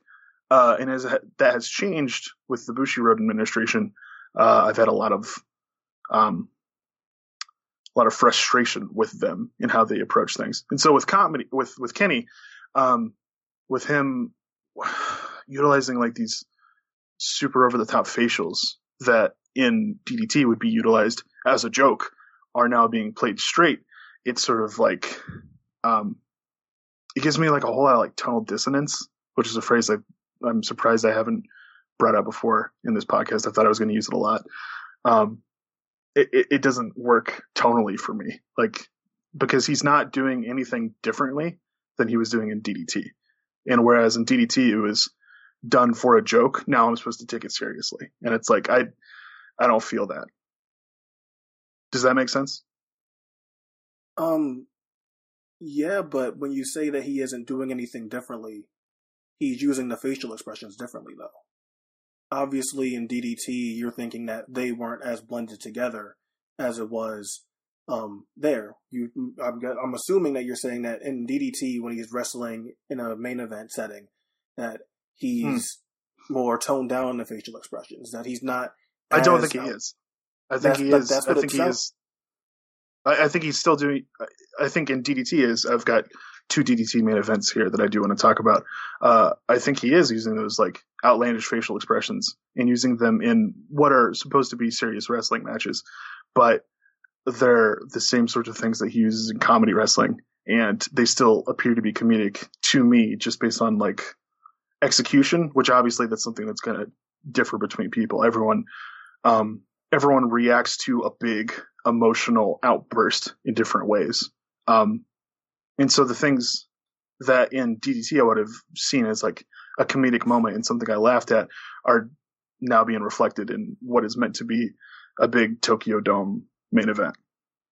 And again, like that kind of like even like confused me more because what you were saying again, like how it sounded is that you were saying that you thought there was a separation in how he used his facial expressions in a comedy match and in a serious match in DDT. Oh, well, no, that's how the entire thing sounded. There's a separation in his intent, but not in his execution. Okay, so do you think his execution is a problem in New Japan? Because when totally. you say that he's not doing anything differently, obviously he's using the facial expressions in a different setting, which is a different use. Okay, no, yeah, you're strictly right with that wording. Yes. So I'm sorry for wording that in a confusing way, but like, yeah, I would. The intent is an important factor here for me. Like, it's. You like Louis C.K.? Yeah. Real funny guy. Honestly, one of the funniest people on the planet currently. May or may not be a sexual predator, but that is a different conversation for a different day. I really like him as a comedian. I think he's very funny. He's put together some of my favorite television ever with both Louis and with Horace and Pete. And recently he's been cast in some non-comedic, more traditional Hollywood films like American Hustle and Blue Jasmine and Trumbo. And in them, he's just playing Louis C.K., despite the fact that these films are set in wildly different settings, not just like in tone, but in time and place. And to see Louis C.K. Louis C.K. just like Louis C.K.ing it up in a story about like FBI sting operations or a woman losing her grasp on reality or the Red Scare within Hollywood. It's the tonal dissonance again. It's like, I like what you're doing here, and I've found it enjoyable in the past, but the way in which it's used in this situation, it doesn't work. And I think with Kenny in these serious matches, he's applying the same things that have worked in the past for comedy wrestling, in which I think he's really good. He's a real fun comedy wrestler. But now I'm supposed to take it seriously, and I don't. How do you feel about guys like Seth Rogen, Jonah Hill, James Franco, like that bunch of guys? Because obviously, like they started off doing a whole bunch of silly bro comedy that, like, you know, you could take on however you want to take it, like very base level stuff. And then eventually, as these guys get older, they're getting put in different roles, higher profile roles, more serious roles. And wanting to do more serious roles too. That's an important thing. It's that intent again. I hate that I get compared to Seth Rogen so much because we sort of look similar. I don't necessarily have strong opinions on the guys, but like you're totally getting at the same sort of idea that I'm trying to reflect here. I think in that like funny guys who excel in funny comedies in comedic moments, but like I don't really have a ton of experience in Jonah Hill's serious stuff, but I've seen plenty from James Franco and a little less from Seth Rogen, and it just doesn't click the same way. It's not to say I haven't seen Moneyball. No, I don't really like sports movies much. I'm not sure it's exactly a sports movie since it's like not like the real stereotypical totally. Football gridiron gang kind of stuff. It's like definitely more focused on the business aspect. Mm-hmm. I hear it's real good, and I like Brad Pitt, but I haven't seen it. And it's not to say you can't do both comedy and serious wrestling well. I think it's like something we've touched on before. Like in general, you just seem like a person that doesn't like gray area. Yeah, I did want to bring this up. You brought up an illuminating point the other day. I don't even remember what it was in reference to, but you called me out and was like, you're just a person who likes well-defined things. You don't like something that's sort of like in the middle point between a small, intimate little wrestling match and like the most big, bombastic spectacle. Yeah, okay, I remember. It was we were talking about wrestling and wrestling being on television, and it somehow like transformed into that. Somehow we got on that tangent. Yeah. But you're totally right in that, like, I do really enjoy well-defined things. I do know, or I do like knowing what I'm getting into when I see a certain thing. And that definitely does translate to wrestling. And I don't know if I'd say that, like, I only strictly like Kenny Omega as a comedy wrestler. There's at least one match here that is done completely straight that I really do enjoy. So I would like to point to say that no, I think he does do serious stuff well, but I don't know. I wish he'd change it up a little more. You know what I mean?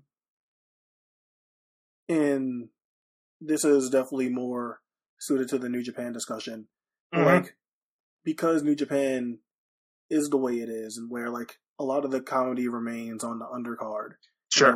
And which is the case for a lot of Japanese wrestling other than DDT. Yeah. Is that the more comedic or silly stuff is in the undercard. Mm-hmm. So, well, okay. I think one thing you might be getting hung up on is that I'm saying he's doing these things that are comedic. Well, I sort of brought it up earlier. It's not his intent that they're supposed to be comedic. And I don't think anyone other than me and a cadre of people like me see them as comedic. Right. Most people really buy into that sort of shit. And I don't mean to say shit as a derogatory thing there. it's a placeholder word. Most people are really into that sort of thing and find it to be emotional and exciting. But I don't know, it comes across as hokey to me. I wasn't gonna take it that way. I was saying, like, in general, in Japanese wrestling, there is a clear separation. And because this guy is in a promotion that you historically really, really like, that had a real serious tone to its wrestling, that because you know this guy from prior stuff and even stuff that he was doing a year or two before as the cleaner, like, he's still very much fresh as a comedy guy in your mind. Yeah, like, I don't, I'm trying to think about people who made the switch for me. Because even people like Chuck Taylor, who we've brought up multiple times here, he has serious wrestling, and like that Zack Sabre Jr. match we were talking about, we both really like that, and it's serious wrestling. And I think he did well in it, but at the same time, I'd most certainly describe him primarily as a comedy wrestler. And I don't know how many people that I would say are able to do both super well. There are a lot of people in Japanese wrestling, as you're saying, who they like to delineate that. We see stuff like Mitsuhara Misawa dressing up as Santa for so many years. Or even like, the Big Japan and DDT are like real famous for this. Like, totally. Like Poseidon death matches and the beer garden stuff. Like, guys like Yuji Okabayashi and Daisuke Sekimoto are like real big, tough, burly, barrel-chested dudes who can dress up like Okabayashi can dress up as a fucking baby, and it was like the funniest thing in the world. Like, so I think a lot of Japanese wrestling is that way. Yeah, and like, I'm not sure how you feel about. I don't think you like are like as hard on those guys. I'm not sure. No, I'm not. Like, I'm totally not. And maybe it's because I think that they're better at it, or maybe it's just because I've got a hate boner for Kenny Omega. It's hard to tell. So, to move on back to the Kota Ibushi Ippon Budokan match you wanted to talk about, which I'm not even sure I ever really liked this match. Yeah, you brought that up with me when I think I first talked about wanting to watch this. And I understand why. It's sort of a meandering match. It has a lot of like bad tropes that I really dislike. I think my exact wording was like, it is like the worst possible version of a Dream Game match. Totally. Like, it goes 37 minutes and has some like, it was like literally does not mean anything at all. Yep. And yet the people love it. Gotta give them that. Especially it's DDT's biggest show ever up to that point. Which again, I think is something we'll talk more about Kenny Omega when it comes to like his historical standing, is that deceptively he's done a lot of shit in his time in Japan. It's something that made the rounds on Twitter that you did a few months ago around the time of Dominion. of him like being one of 17 guys, I believe it was. I think it was less than that. I want to say it was like 11. Yeah. Kenny Omega is one of the only guys that's ever main evented the Tokyo Dome, Budokan Hall, Sumo Hall, and Osaka-jo Hall. Mm-hmm. Which is like, sort of a deceptive thing because a couple of those have either not been used for wrestling in many years or have rarely been used for wrestling historically. But at the same time, big important venues. And he shares that. He shares that. Like people you wouldn't expect him to be in the same breath as, like Naoya Ogawa and Stan Hansen and Shinya Hashimoto and I think Masakatsu Funaki, like names like that, Vader, like you wouldn't expect to put Kenny Omega in that same breath as like a star, as a draw. And maybe he isn't because that's a different era, but that's like a different discussion for another time. And like how now for like 2017, like Kenny Omega is like as big as you can get. So totally. It's like actually a real incredible like historical feat that he has. Mm-hmm.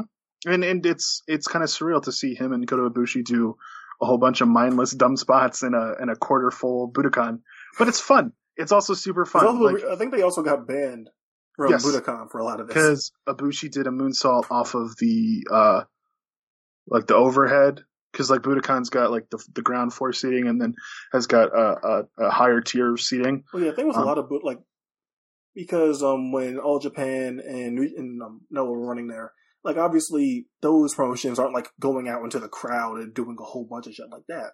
So like people wouldn't like exactly notice it when they're watching those shows because they're not like taking the wrestling over there. Sure. So when Kota Ibushi and Kenny Omega do it. For the first time, I think I saw, like, wait, what the fuck? Like, what? They have this here? Like, this is, like, this high up? Like, oh, my God. It is, yeah, it is pretty high. It's a real fun little moonsault he does. And it got him banned for life or it got at least Ibushi banned. Might be just Ibushi. Yeah, I was wondering, like, when I first heard that, like, was it Ibushi that just got banned? Or, like, Kenny Omega? Like, because Ibushi's the one that does it. Yes, of course. So it's Kenny's a smart guy. He's not doing that stupid ass moonsault. Kota Ibushi, very dumb guy. But they do. A smart guy and a dumb guy do dumb things for 37 minutes, and if I just recognize it as a dumb thing, it's fun. It's a whole lot of fun to watch. They do some really cool spots.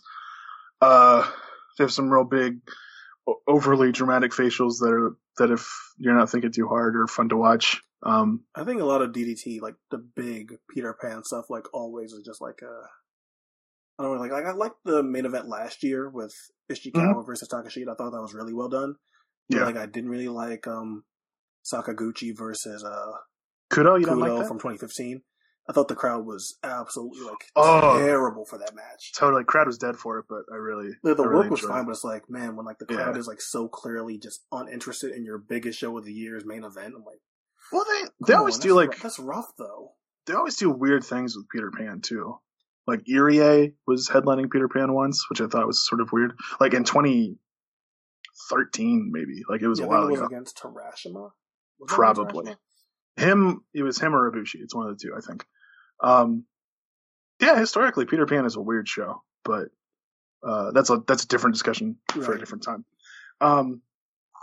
I feel like I can't avoid it too long talking about Kenny Omega and PWG, so I'm going to then bounce next to his match with Bryan Danielson from PWG's 100th show in April of 2009.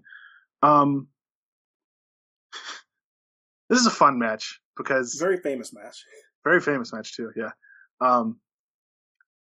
Danielson for a long time was like typecast as like this real no nonsense guy.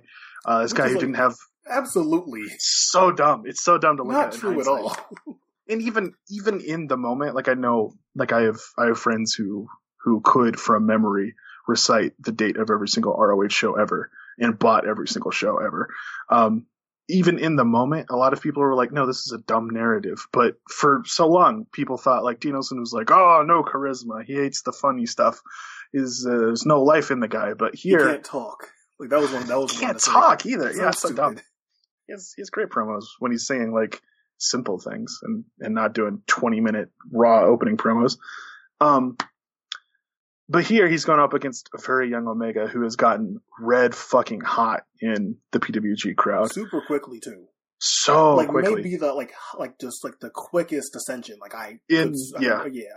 In like 3 or 4 or 5 months, he became the most over guy in the promotion. In a time in which Chris Hero, Bryan Danielson, etc. It's a loaded roster. It's real funny. But Danielson tries to go after the dude's arm and plays it straight, and Kenny does the weird thing that sort of makes sense in theory, I guess, but in execution, I think that's the point. But you would think it makes sense. He's doing this elbow pad shit, and it doesn't. I think that's the point. I guess so. But Danielson stomps on his arm, and Kenny pulls off his right elbow pad and puts it over the left to give him more protection on this arm that was just stomped on. And then Danielson stomps on it again, and Kenny takes one of his knee pads off and puts it on. And now with 3 elbow pads, he is immune to all of Bryan Danielson's attacks. And they play with that story for a little while, and they move on to other funny things. They pretty much Danielson just kicks his ass, and then totally. near the end, Omega's out of desperation. He's wait, I got this, and they do this whole dumb John Jingleheimer Schmidt thing and goes for the roll up. It's it's Kenny Omega only has this last option, and then Danielson's wait, I thought we were doing this. It run through dumb playground bullshit. They have the spot that never ends spot, and the John Jacob Jingleheimer Schmidt shit, which is it's stupid, and there's a whole lot of flip flopping back and forth between the regular wrestling and the comedy wrestling. Which I remember Tim from Lucha Undead This Week in Wrestling has made this point about Kenny Omega before. Is that he's kind of the father of that PWG style of doing comedy, doing serious stuff, and going back and forth, and how you feel about it is a different conversation. But he was the guy that was doing that style. It's him and El Generico. Yeah. Which is interesting because El Generico, in the years since I've fallen out of favor with Kenny Omega, has replaced him in that spot of my 5th favorite wrestler ever. And I think El Generico is someone who pulls off that sort of shtick way better than Kenny. And we'll talk about it later because I've got a Generico match on this list. But yeah, this Danielson, it's a stupid match, but it's also fun because when they're doing the regular wrestling, they're actually real good at it. They work together pretty well. Oh yeah, it's definitely one of those matches that you wish actually had a real serious match almost, because that Danielson is an all-time great. Because they had that so young and full of energy. They could have done something real good together. They had a real good 3-way. It just sucks that Tyler Black had to be. I watched that match not too long ago. I haven't seen it in many years. I should probably revisit it. But yeah, it's the good stuff is good. The funny stuff is funny. It's non-diegetic, which is it's a philosophy term, but I've mostly seen it used in theater. Where some of this stuff doesn't feel like it's actually happening within the realm of kayfabe. Some of it's just for show, or if it's a thematic thing, in the same way that people don't actually break out into song and dance in most musicals. But again, as with the Nippon Budokan match, if you're not thinking too hard, it's a delightful time. And what's the next match you have for Which Omega? Okay. How should I do this? I'll do this one next. I brought up El Generico earlier, and we'll return to DDT to when Kenny Omega took on El Generico for DDT's KOD Openweight Championship, the top title, on DDT Nevermind 2012, the last big show of the year, in my favorite venue ever, Cork and Hall. And this was one, I picked this pretty early in my process because I was I looked at the match, and I'd seen it before. I'd seen it years before. I don't remember much about it, but I'd seen it years before. And I looked at these two, and I was they're probably going to do some stupid stuff that I dislike, but it's probably going to be a fun match. So I put it on my list, and I put it off to watch it for last out of all 5 of these matches. And then I watched it, and I was holy shit. Kenny's actually having a serious match, and he's doing the same sorts of facials and execution that I find comedic in comedic matches. But here I buy into it. And I can't really put my finger on it. Part of me wants to point to Generico because I think Generico is such a strong force as like the greatest babyface ever and someone who is, I think, infinitely watchable, but I don't want to put it all on him. It takes two to tango in any match.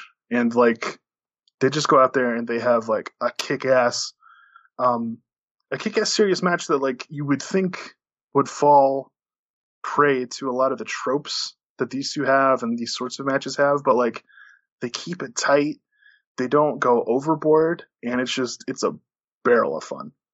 I love that match a lot, and a lot of what goes into that is the whole like Kenny Omega, El Generico, Kota Ibushi story that's going on in 2012, where El Generico beat Kota Ibushi 3 separate times, and Kenny Omega loses to Kota Ibushi at the biggest show of the year.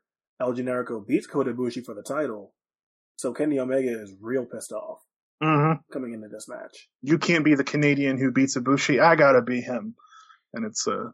Like, if he wanted to like do even more with it, obviously Omega and Generico have history going back to PWG, and like he must have burned him up to see Generico take his spot. Yep. So yeah, I like that match a lot. I was surprised that you thought going into that it would have been like a real whole bunch of crazy shit match. Well, I mean, just like think about it. I know. Like, there's the thing. It's like there's a difference between like on paper and then like how you remember the match, though. Totally. You said you liked it before, so I was surprised that you said, "Oh, this probably was a whole bunch of dumb shit." Well, it's just I saw that Kenny Omega name and I was like, okay, unless he's wrestling Tim Thatcher, it's probably going to do dumb shit. And then I saw a name that wasn't Tim Thatcher, and I was like, it's going to be dumb shit, but it wasn't. It was great. Are we acting like El Generico doesn't do a whole bunch of dumb shit? No, I'm saying he does do a whole bunch of dumb shit. No, but you said it was like anyone that's not Thatcher. Sure. Yeah. Right. So what was that, your fourth or third match? That was my fourth. The last one I want to talk about. I completely forgot what your last one is at this point.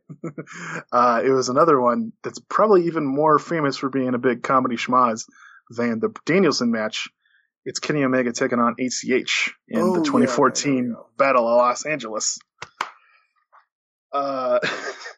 This one features another trope that I despise. Attitude Era wanking in cosplay. In which, for an extended period of time, ACH turns into Stone Cold Steve Austin, and Kenny Omega does a not terrible impression of The Rock. It's pretty good. It's pretty good. He's got the punches down pat. I remember Excalibur making note of that on commentary. I'm like, those are pretty good Rock punches. Yeah. It was either Excalibur or Chuck. Yeah. I think it was both of them. They were just both talking about it, I guess. And that's the big, infamous or famous or memorable part of the match. And granted, it is a big chunk of this 3-minute runtime or something. But on top of that, there's a lot of really good, just serious wrestling here. Oh yeah, it gets forgotten because that part of the match is it went viral. It has a lot of views on YouTube right now. Crowd loses their goddamn mind. Mm-hmm. A whole bunch of cycling on the mat and applause. Crowd loses it. But I'm glad that you mentioned it. The match itself is real good. Mm-hmm. It's a whole lot of just Kenny putting the boots to ACH. He's beating the hell out of him. Yeah, and it's way better than you'd think it'd be. ACH is sort of similar to Kenny, I think. Funny, the date that the Nippon Budokan match happened, I was in Indianapolis watching ACH for the first time, having the best match I've ever seen live against Mr. Touchdown, Mark Angelisetti in Chikara.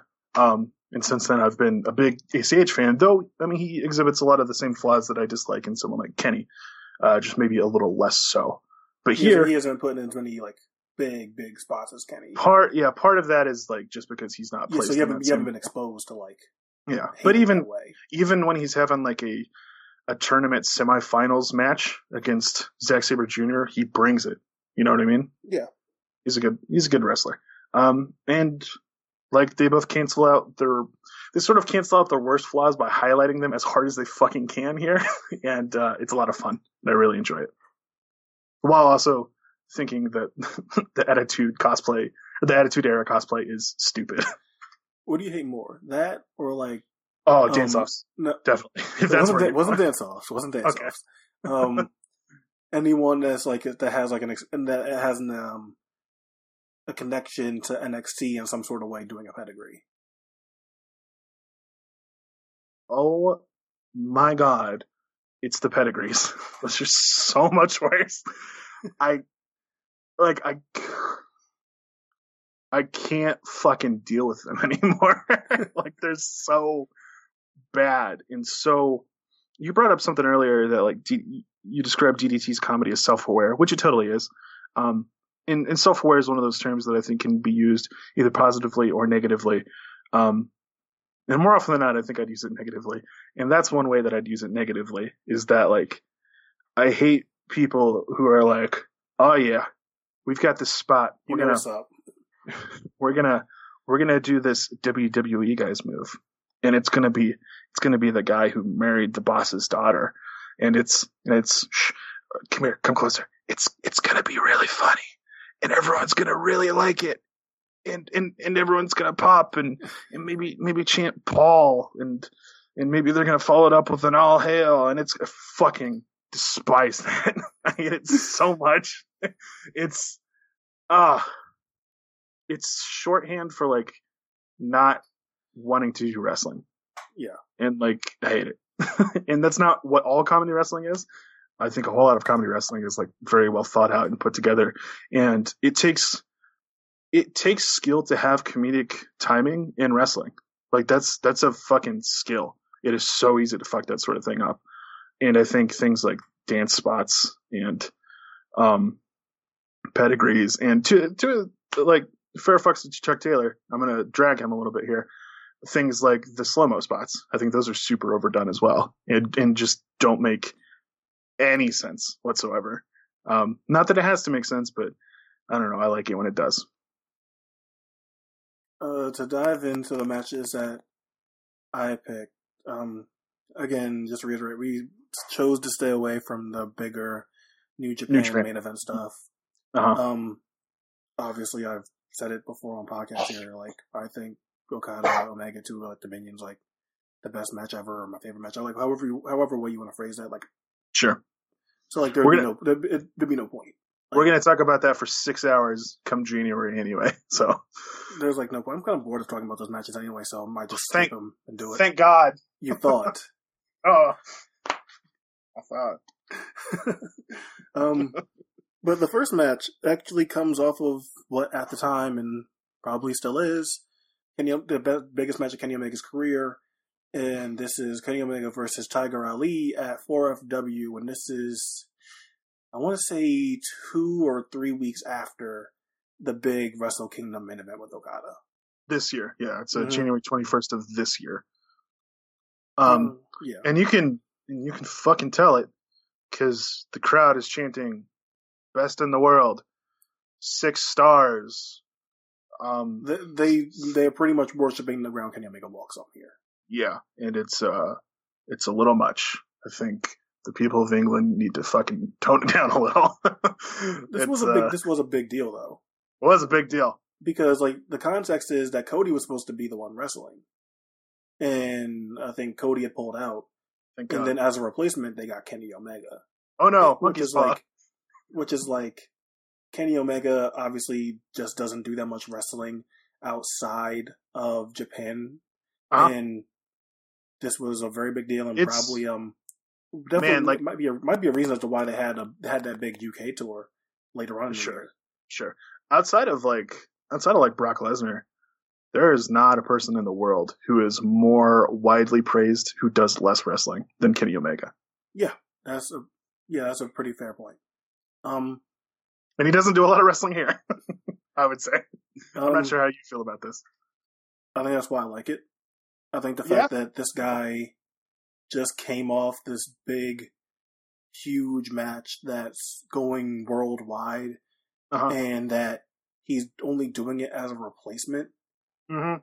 And I remember I said this thought on the AJ show, where it's like, this guy could do a lot of things. This guy could like just do nothing. This guy could just like look like he doesn't care at all. And like, I'm not saying there's like full Kenny Omega effort, but I don't think this guy is acting like he doesn't care. He could eat the guy up, like make him look bad, which he totally doesn't do. And he sells the entire fucking match pretty much for this guy. A long match too. Yeah, like it's like 30 minutes. Mm-hmm. Something close to that. This guy is selling pretty much this whole time. He's not hitting any of his moves. He's getting cut off at pretty much every turn. I think that's why it's a real impressive performance, because this guy doesn't have to give his best effort at all. And it's not like this is Tokyo Dome Kenny Omega.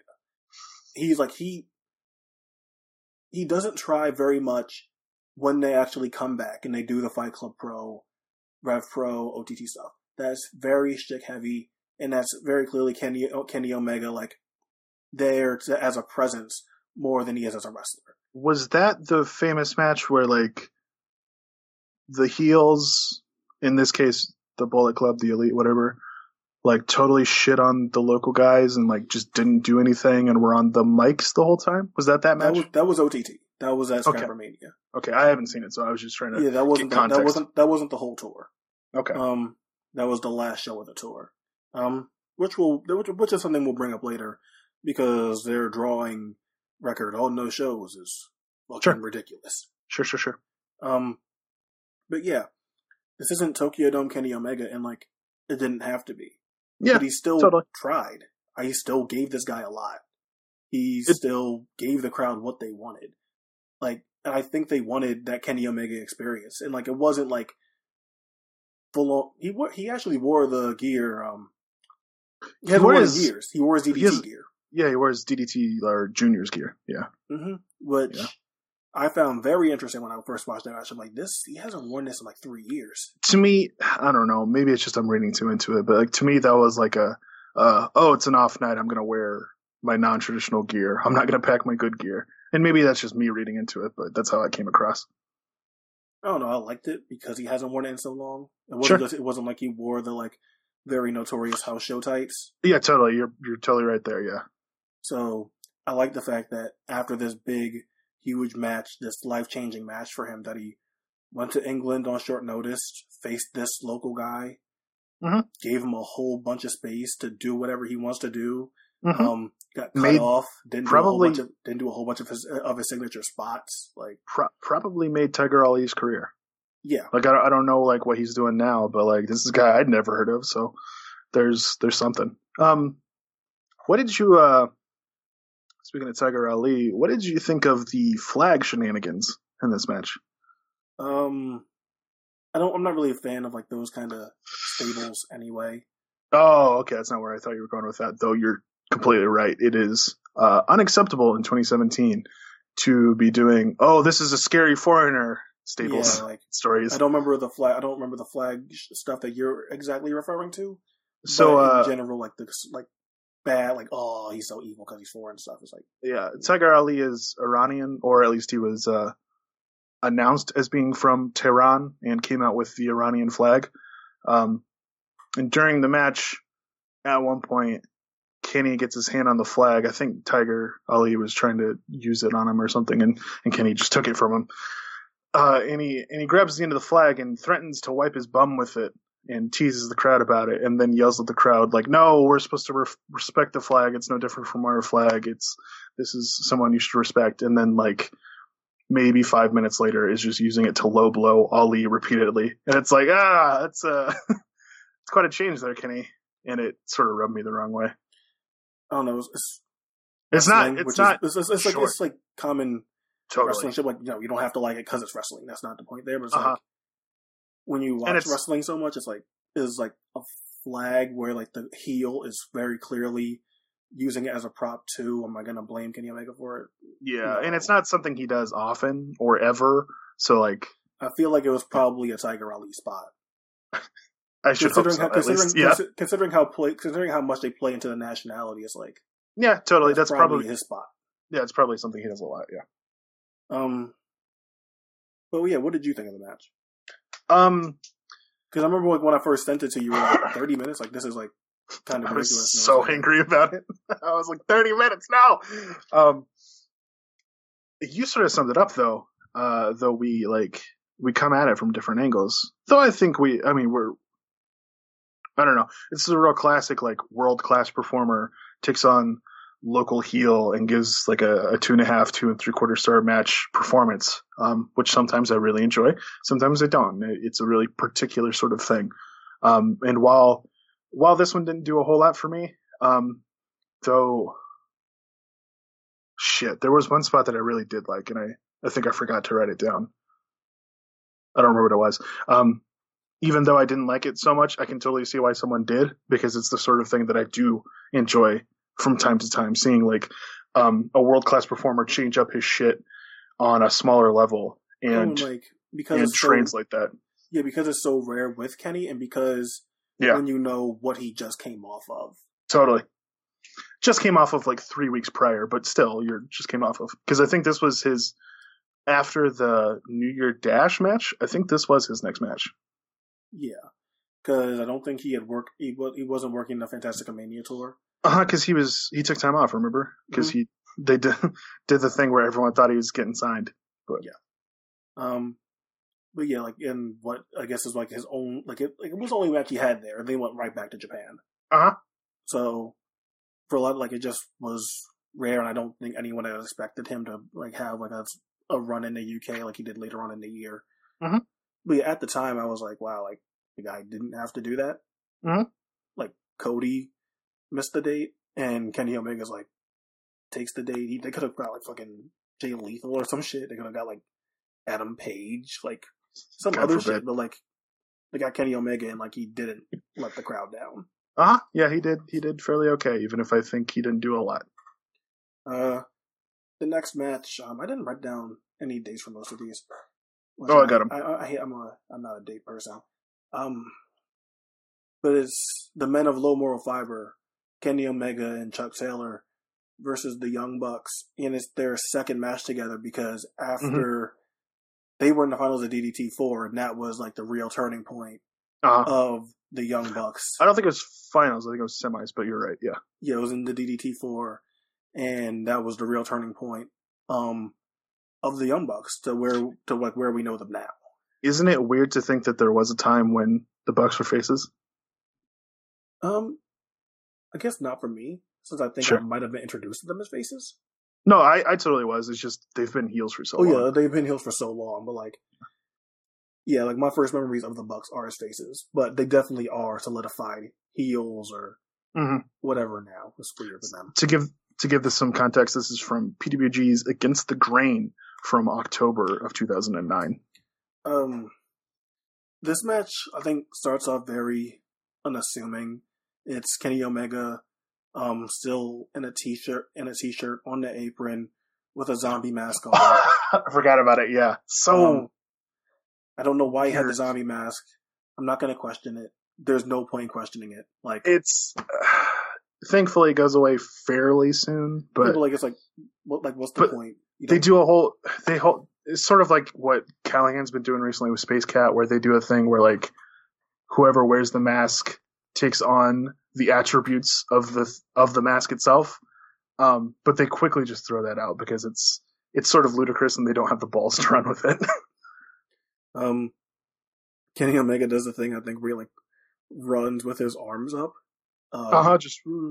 Very funny. Like the noise Zoidberg makes would be like the noise you would use there.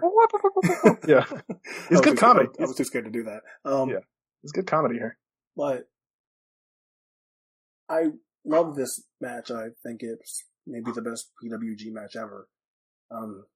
Whoa! I think because it's such a basic tag formula, it's really just a lot of Southern tag psychology, of a lot of the Bucks doing chicanery, distracting the ref, doing a clap behind the ref's back to make it seem like they tagged in. I love that. I love that thing. Distracting the ref so Chuck couldn't get in, or pulling Chuck off the apron and continuously like beating it was like they're pulling Kenny off the apron and all that shit. But yeah, I like the way they paced it, the way they structured it. It's something that like if you introduced it to someone as a PWG fan now, like they wouldn't think they did many matches like that. Like the closest thing we've got to that since then is Leaders of the New School versus Best Friends from a few months ago. Sure, which you are over the moon about. Yeah, so like it makes sense why I love like this match too. It's like, I love that kind of stuff where we can blend in the Southern Tag psychology, but add in these modern day, like, super athletic guys that can do their hot tags and look incredible. And then you have a heel team that's just as incredible in the ring and can do stuff like that. And it's interesting. We've brought up the term self-aware a lot on this podcast. This is, I think, some of the better, like, self-awareness we've seen recently in wrestling, where, like, the Bucks have been faces for a very long time, but the crowd has turned against them in the last year or so. In favor of Kenny Omega and Chuck Taylor, to keep after many months of the Bucks holding the tag team titles and the crowd slowly turning on them in great number, they are challenged by these uber hot baby faces, and they really play with that formula in a way that, like, in a way that feels so obvious, but your word of the podcast last time when we did AJ Styles was indignant, and I think, like, that's what the Bucks are here. Like, they're, like, really laying into the crowd. They're playing into the fact that they're leaning into it. You're the reason why we're acting this way. And it works. And, like, you'd think you'd see that sort of thing more often, but, like, especially in PWG, for God's sake. And we didn't see this sort of thing pop up again until Roddy in 2015. But, like, the way they're leaning into it, it's so fucking effective. And it makes for, like, a white hot match towards the end. And eventually the Bucks will... Yeah. Go ahead. Like, some of these near falls, we were mentioning how, like, white hot the crowd is for this match. Like, some of these near falls are, like, you actually buy that. Like, it didn't feel as if it was just near falls for the sake of a near fall to be placed. Like, the crowd actually bought into it, which I really liked a lot of the PWG crowd for that, because I feel like a PWG crowd, more than other places, tends to really get into the near falls. And I'm not saying they always fully buy them, but when they're really into it, I think a PWG near fall is, like, really hard to beat. Yeah, they bite harder than most places, and I don't think it gets, like, any more, like, praising than calling it the best PWG match ever. But, like, it's a match that, like, I love a lot, and it's like, it's good, it's real good. Chuck isn't my guy nearly as much as, like, he's yours, but, like, seeing those four guys in, like, a match that was really a turning point in so much in the promotion.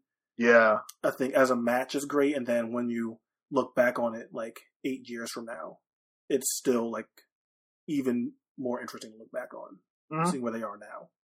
It's super good. I had thought about including it in my list, and I sort of, aside from the very obvious, the spider's moving again. You probably just see me just jump on camera there. Aside from the very obvious, like, zombie mask stuff that is just nonsense, I didn't have, like, a whole lot of negatives, so I didn't want to pick it for my list. But I'm glad you picked it for yours. And to go back, like, where these guys are now, it's like Omega, obviously big star, US, like, you know, IWGP US champion, the Young Bucks, tag champs everywhere at any given time. It doesn't matter whenever the promotion wants to put the belts back on them. And Chuck Taylor just won the PWG championship. So it's like, just looking at it now, it's like, man, like, what a collection of stars that was, like, gold 4 days. They were just all looking for their place in wrestling back then. The next match I think I'm going to do goes to Kenny Omega's junior run in New Japan. Okay. And I think this is something where, like, a lot of people hate the Kenny Omega Jr. run because of, like, the first 2 months. I think that's I think it's one of the ones where the first impression is so bad that people just, like, dismiss the whole run. There's a lot working against that run. And the match I'm talking about here is Kenny Omega versus Mascara Dorada from Invasion Attack 2015. And I think this was April 5th. Yes. Up to this point, it's the best match of Kenny Omega's junior title run. Totally. I like the Alex Shelley and Matt Sydal matches quite a bit. But this match showcased Mascara Dorada. who hadn't really got to do much in New Japan. Much? Try anything. Ugh! Oh, look, I'm not defending it. I think I know. I think the fact between like CMLL, WWE, and New Japan, like he can't get anything is like the fucking most mind-boggling thing. One of the best luchadors in the world, and he can't catch a break. Anyway, other than the fact that it was like real exciting to see Mascara Dorada get a big title match. Mm-hmm. And we say big, it's like 13 minutes long.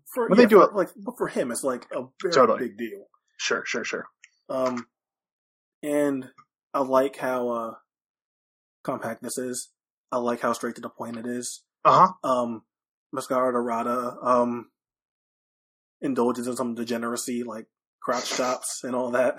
Yeah, super weird for him. I don't know. I still like it when like people you don't expect to do crotch chops do them, because it's like not like Rick Knox. Rick Knox does it all the time, but like the real like out of the blue ones, I still really enjoy, and that's what Mascara Dorada was. It's not to say that it's not filled with like Kenny Omega cleaner stuff. Sure, the quite literal cleaner stuff. It is. It does have that in there. How'd you feel about all the broom stuff? At the time, I didn't like it, but I didn't hate him either. Like a lot of people around this time like turned on Kenny Omega completely because the shit was like so like on the nose. And like if you like read the interviews, or things he said about that gimmick, that wasn't what it was gonna be at first. Mm-hmm. It was because that people kept like making that joke about him being like a literal cleaner.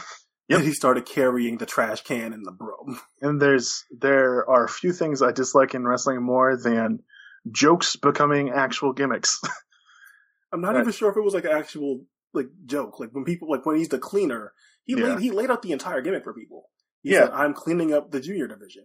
And he said nothing about being a janitor. And it comes from a legitimate term used like in the mafia, I guess. Yeah, for hitmen.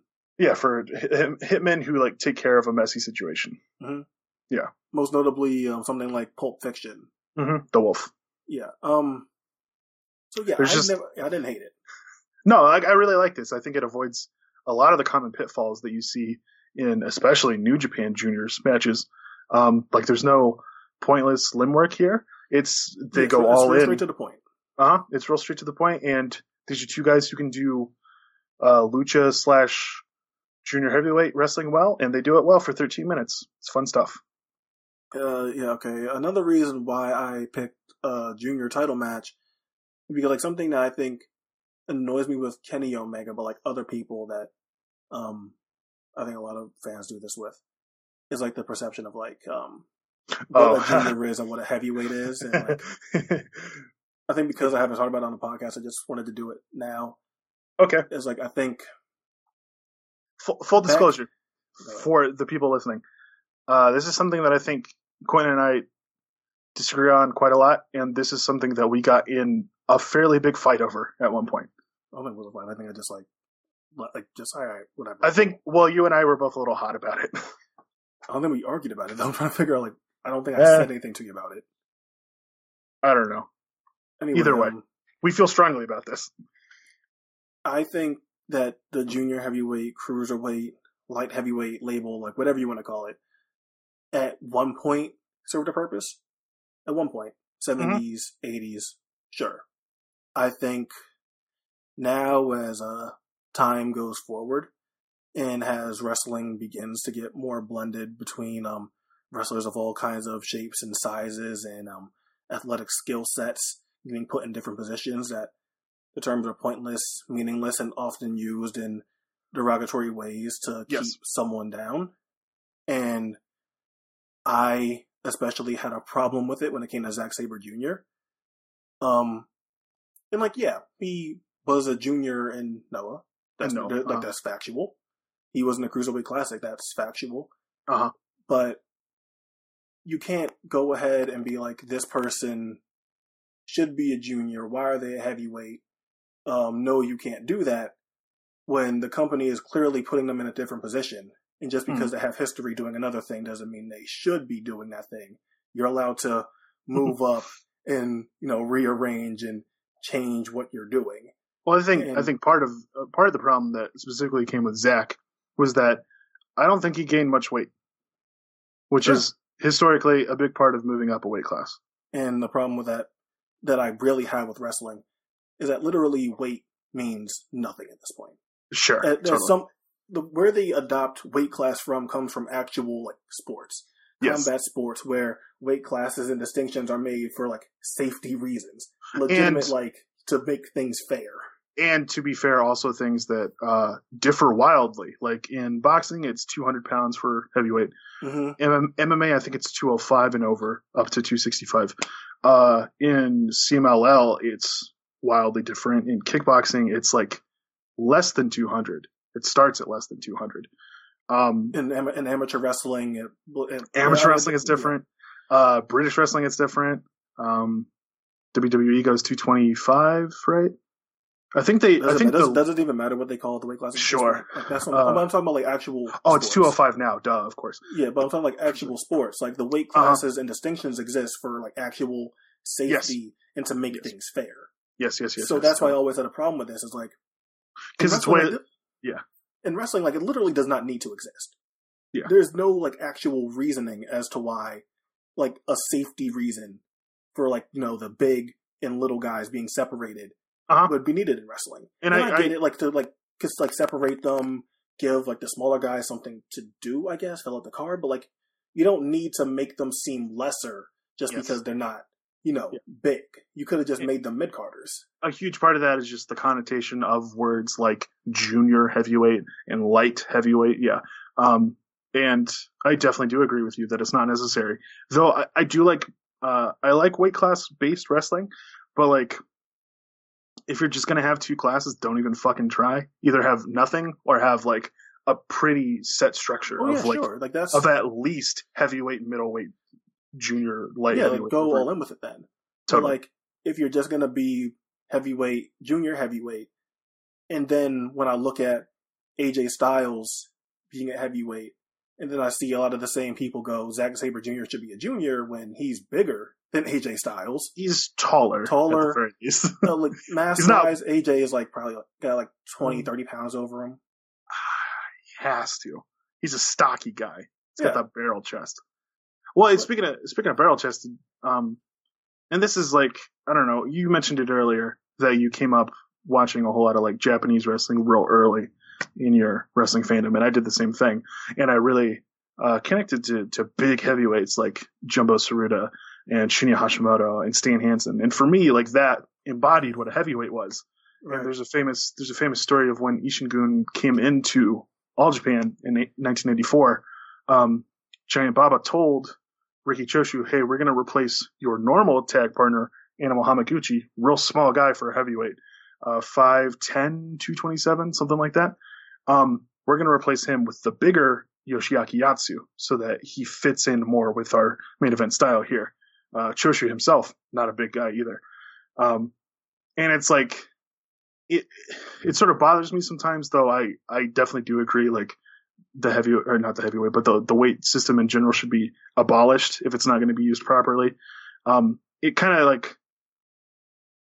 of bothers me sometimes when we use the same terminology to describe people back then versus now, because wrestlers have skewed much smaller over the years, which I don't think is a bad thing, but to use that same outdated terminology I think is weird. To describe Jumbo Tsuruta as a heavyweight and also Zack Sabre Jr. as a heavyweight I think is very odd. And someone like Animal Hamaguchi, who is like probably the smallest heavyweight of his day, and has, I think, the exact same build, height, and weight as Hiroshi Tanahashi, who is like right smack dab in the middle of like heavyweight size today. Yeah, like I'm not saying it in a way where it's like, I hate the fact that we use it like derogatorily. Sure, and like, totally. And that's not necessarily a fan thing, but when you see how the company treats people that are juniors, oh god, yes, it is my problem. That's like, so dumb. Yeah. And like I really hate how we, especially in WCW, real fucking bad when it came to how they treated cruiserweights and when they moved up and calling people kids and dwarves and things And along those lines. There's some racism specifically with WCW too, with how many of those guys were minorities, like Japanese or Mexican. Like they were like really leaning into that kind of stuff. And totally. like even past that level, you can look at like the booking in New Japan where the junior member usually takes the fall. So like, which like stands to reason, I guess, but it doesn't have to be because the person is a junior heavyweight. Yeah, and it breeds a sort of harmful mentality, both in fans and in like company people. Yeah, so like I get the like image you have of heavyweights, and if like that's like the way I guess you view wrestling, where it's like image, like first image first.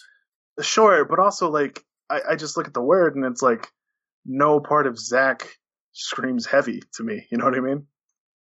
Which is why is that? That's because of that perception that was built up through what they were doing. I guess, yeah, but I don't know. Oh, that's like that was like the point of it. It was like this like whole I guess standard wrestling made on what a heavyweight looks like. And in general, I just don't really like putting down someone and undervaluing someone because of their body and because they're not big enough. Totally. And that's what it is. Yeah, we're not here to body shame Zack Sabre Jr. or something. And I think, unless you had something else to add, I think one last point on this is the people that I'm talking about, who I think of as heavyweights, are way heavier than heavyweights would be in traditional sports. Like Stan Hansen is a goddamn super heavyweight. Yeah, sure. Like he's way too big for that sort of thing. So it's another instance in which like wrestling just got to be fucking dumb and different from everything else. But yeah, I really like the Mascara Dorada match a lot, and it's real good. I think we actually do have another Kenny Omega Jr. match. You do, funny enough, and it's Kenny Omega versus Kai from All Japan, and I believe it's October 23rd in 2011. Big Sumo Hall show. Do you like Kai? Yeah, I do. I'm actually a pretty ardent Kai defender.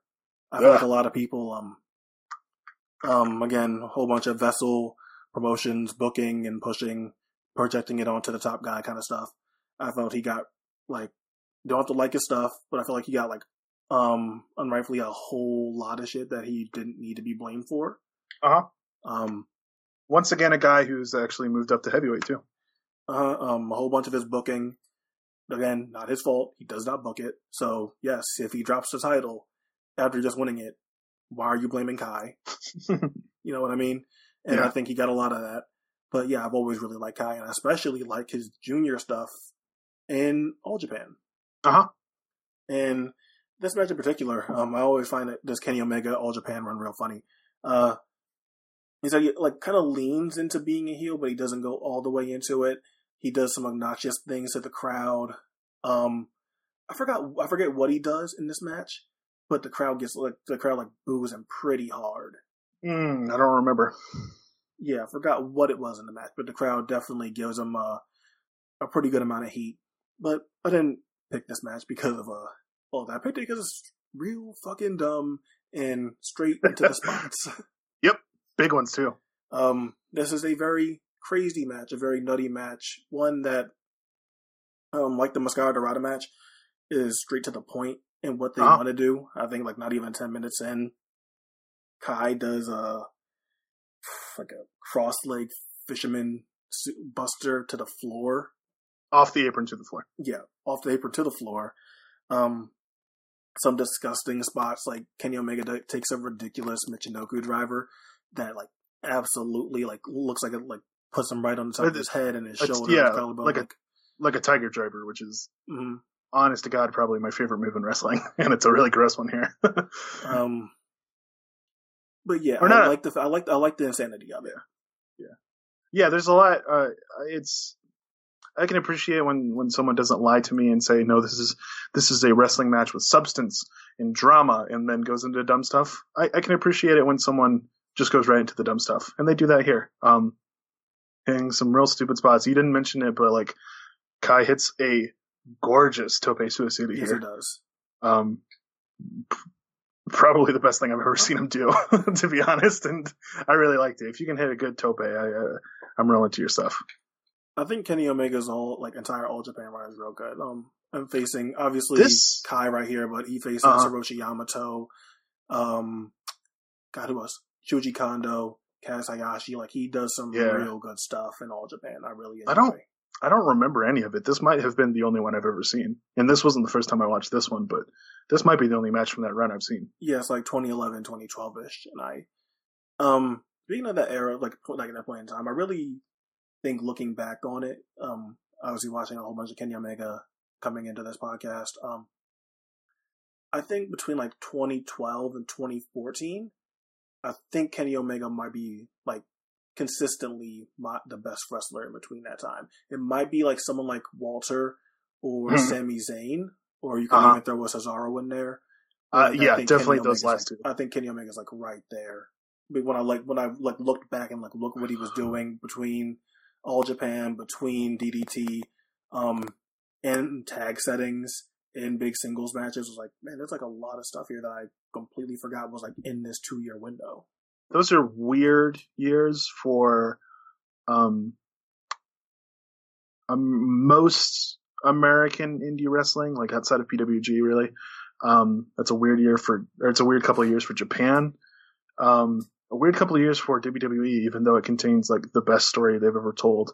Daniel Bryan would be in that mix. Yeah, like I'd probably point to him as Wrestler of the Year for most of those. But at the same time, Generico and Cesaro are putting on some of their best stuff together and separately during that period of time. But sure, Kenny, I could buy Kenny because he's doing.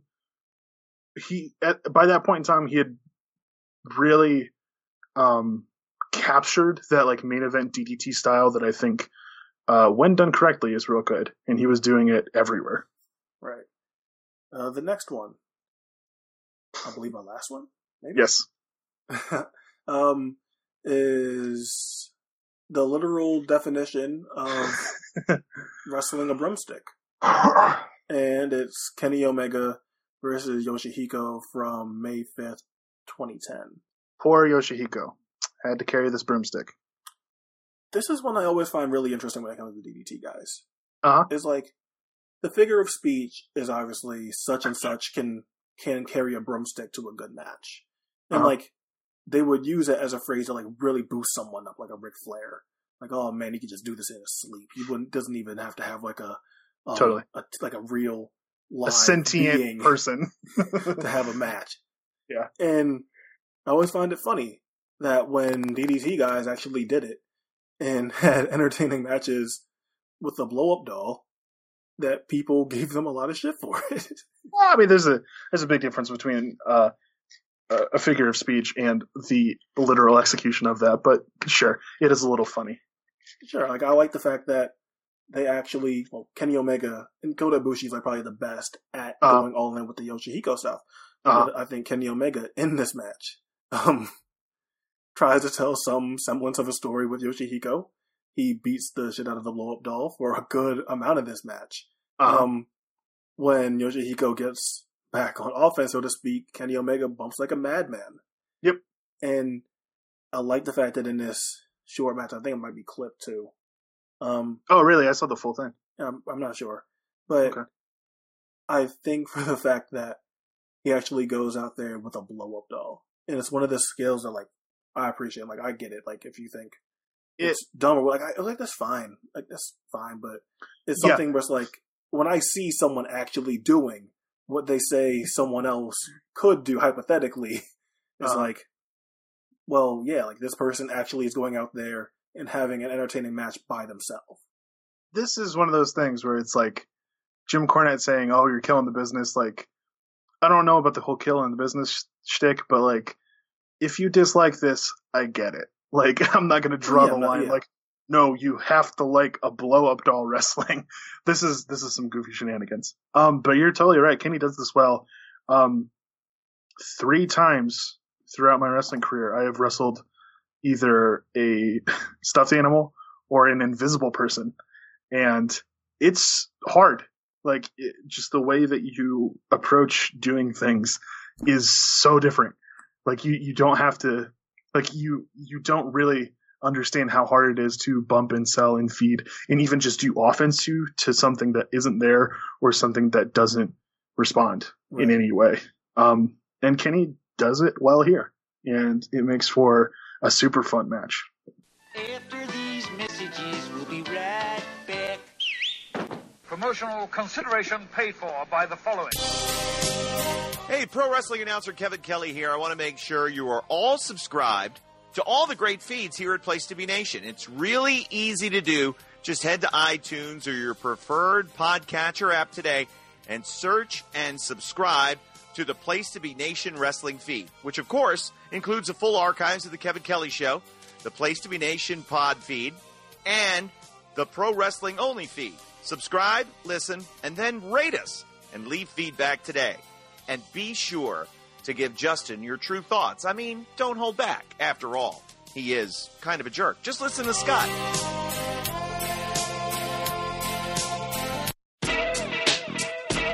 Place to Be Nation's JT Rosero and Chad Campbell here. We want to let you know that we have a ton of great podcasts available to you on iTunes, Stitcher, Google Play, and PlaceToBeNation.com, and we offer those to you on 3 great feeds.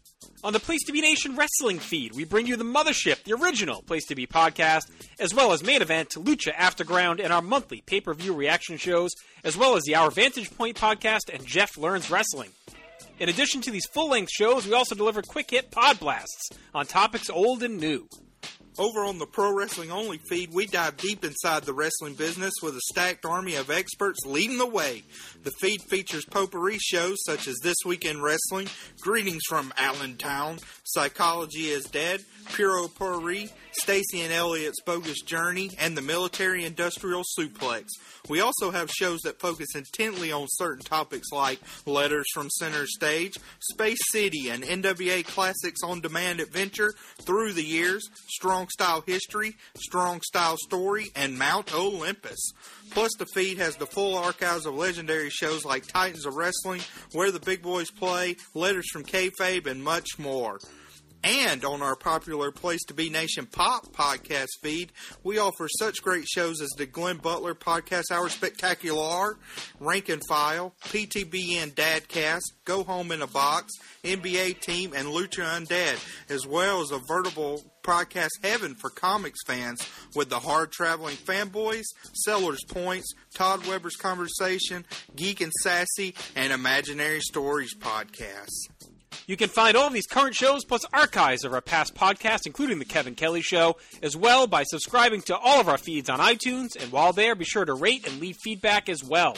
All of these shows, plus others, available on PlaceToBeNation.com, where we cover pro wrestling, sports, movies, comics, plus in-depth stretch projects and more. Be sure to support our site by using PlaceToBeNation.com/Amazon when shopping online, and download our free PTB Vintage Vault Refresh ebooks via the links on our site. We also want to thank our friends at Bonehead's Wing Bar in West Warwick, Rhode Island, and Fall River, Massachusetts, TheHistoryOfWrestling.com, and Scott Keats' Blog of Doom. Be sure to follow us on Facebook, Twitter, Instagram, and Tumblr as well. PlaceToBeNation.com, the only place to be in your pop culture world.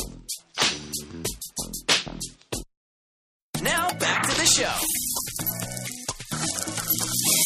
Now for the, I guess, segment that we spent a good amount of time building up, and this is like going to the current New Japan style and Kenny Omega, who is a very big part of that style. And I think this is like one of the big things when it comes to Kenny Omega right now, obviously, is that he's getting praise as being the best at the style, I would guess. Obviously, Okada is always right there, but Omega's the golden boy. You know, it's like, you know, it's fine. Like, Omega is like the guy that's like getting all of the buzz, and like Kenny and Okada isn't as available for interviews in English. They can't like talk to him as much. So like, I get it. So I get it, but yeah, and this is one where I think a lot of where like the hype will play in, because in general, we've mentioned it with the style stuff, is that the New Japan style and like the big hype matches just don't do a lot for you. Mm-hmm. So I think going with a performer like Kenny Omega, who I think you find like, I guess, less value in than AJ, going in and doing that style is just gonna do even less for you. It's the AJ thing is an interesting comparison because like I've never loved AJ the way that I did love Kenny. So it's a hard thing to really put my finger on. But yeah, like Kenny in New Japan matches. It's hard to tell because like at the same time, I felt for a long time this way about New Japan main event matches. And it's hard to tell if Kenny is necessarily making them notably worse or if it's just we're now entering like the 4th year that I've felt this and it's just weighing on me even more. Now that this guy is right there. Yeah, and now that this guy is here too, it's like, I don't know, because like on one hand, I think this is like the perfect sort of wrestling for him. He talks about how he wants to like create emotions in his matches, and he wants to wrestle for non-wrestling fans. He wrestles. There's entertaining matches and there's not entertaining matches. Like, and you can see that in the way he wrestles. Yeah, he's trying so hard just to have the big, dramatic, over the top, emotional, entertaining match. And some of those adjectives don't always appeal to me, though it's so, this is something VOW harps on, in a sarcastic way. And it really annoys me when they're like, I hate it when people go out there and have entertaining matches. And it's something I think, John Filipavich, John, if I'm saying your name wrong, I'm very sorry. You have a non-traditional last name. I have a non-traditional last name. I know how much it fucking sucks when someone gets your name wrong. So, John, I'm very sorry if I'm saying your name wrong. But Johnny P, like 2 days ago, he and other friends of ours, J.R. Goldberg and Stephen Graham, put out my favorite fucking podcast of the year so far, the first episode of the Royal Ramble over on PWO. And John brought up a good point. I think I've got the quote here somewhere. Maybe I don't. Well, he was just talking about how like people talk about hyper entertaining wrestling and big over the top wrestling as if you have to like it. That because it's so exciting and because it's so athletic, and because it embodies all these adjectives that are positive adjectives, that you necessarily have to like them. And I think that mentality does certainly exist to some degree. But like, that's not what everyone looks for in wrestling. And I look for something entertaining in wrestling. I look for something exciting in wrestling. But at the same time, intent is an important thing to think about, as well as like what you think is exciting. And what you actually think is what you think is exciting, what crosses the boundary from exciting to just like nauseous or nauseating, I think is the actual word I'm looking for. And Kenny, more often than not, is like crossing that line into just nauseating, where to go back to that, like, I think it was the Catch Me If You Can interview where he's describing wrestling that's like hokey and choreographed and governed, and you have no idea why people are doing all these moves. Like, that's that's how I would describe a whole lot of his stuff and a whole lot of Okada stuff and a whole lot of just high-end New Japan stuff in general. Man, it hits notes that don't do a whole lot for me. They feel obvious. They feel heavy-handed.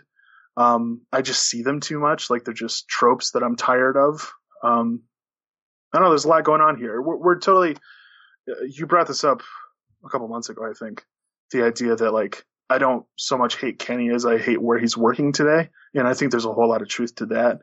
But like, I'm not sure if he's necessarily making the promotion better for me, despite all of his efforts. Oh, sure. And it's like working in a certain promotion can accentuate like the things you dislike most in somebody. Totally. I think that's like with me, when it comes to like Sami Callihan, like when he works in AEW. Yeah, which is so interesting. We're definitely going to talk about that in January because like I've had a real different experience. Yeah, like his stuff just doesn't do much for me. Like, that's fine. Mm-hmm. Like, you don't have to like it. Sure. I think that also comes back to, I guess, like how visceral a lot of the dislike can be, and like this is this is why it always comes like to like very vocal critics and very vocal like supporters, and it's like always gonna like lead to like this sort of shouting match about which is better. And like, I don't think you're exactly one of those people that like will shout back. I think you'll write about it in your blog, but like you're not like, going to get in arguments on Twitter about it. Like, that's one thing I wanted to talk about. Is like it sort of relates to the Oscars thing, where it's like I don't like to shove the things that I dislike in people's faces, especially when it's something that they like so much. I'll just write about it on my blog that sometimes I retweet, because that's a place where I go to write about wrestling for me. And I specifically started to do it because I was like, I want to have a place where I keep this safe and secure and I can revisit it in future years. And that, for the most part, that's where that stays. Or the Slack chat where where I'm a little more comfortable. And with that comes a whole lot of like pettiness and snarkiness. Yeah, there's like there's obviously like there's no problem with like writing for yourself and like getting out all these frustrations and feelings about what you feel about something. And this is what I talked about when it came to like what a contrarian is. It's like a contrarian, like you like when you just like say shit to like just because and then don't back it up when everyone else already likes it and you just kind of like leave it as it is. Yeah. Today I was reading Hazlitt, which was this I'm going to pull it up right now. Hazlitt's this online Canadian literary magazine. And like 2 days ago now, this guy, what's his name? Stephen Christopher. What the fuck? Stephen Curse? It's Kearse. I'm not sure how to pronounce that actually. This guy named Stephen wrote this article called Critical Failure, and it's talking about Armand White, who is a very infamous film critic, who is infamous for taking away a whole lot of the 100% scores on Rotten Tomatoes because he gives like beloved, well-received movies bad reviews and gives very curious reasons for it. He's also infamous for, despite being a gay black man in his 60s, working for the National Review and being a neoconservative and hating Black Lives Matter and just being an insufferable human being in general. But I'm here to talk about his film criticism and specifically this article about him. And it goes into great depth about like who he is, where he comes from, why he has such strong opinions about film and specifically about film criticism. And a whole lot of his film criticism is criticizing film criticism and how that's sort of a circular thing and it leads to weird reviews that could be better, but he's got like noble intentions in mind. And there's something I want to quote from here. Stephen writes, quote, "He wasn't initially a contrarian or a hack or a troll. He was a gay black man with the audacity to demand that movies not be condescending and escapist and patronizing to the people that loved them, that needed them." And that's what like I strive to be. You know what I mean? Like I want to be someone who wants wrestling to not condescend to me and to not lay it on so thick and to give me some benefit of the doubt. And that's what I think a lot of people who are labeled contrarian or labeled trolls, I think that's how many of those people feel. And it just stinks that like in this second largest promotion in the world, in the most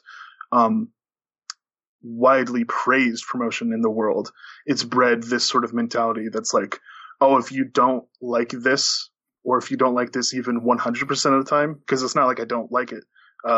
Okada and Shibata is my number 2 match of the year. I think that shit rules. It's just a shame that we've bred this sort of mentality where like people who don't like it are just saying they don't like it to look cool. Because that's not a thing.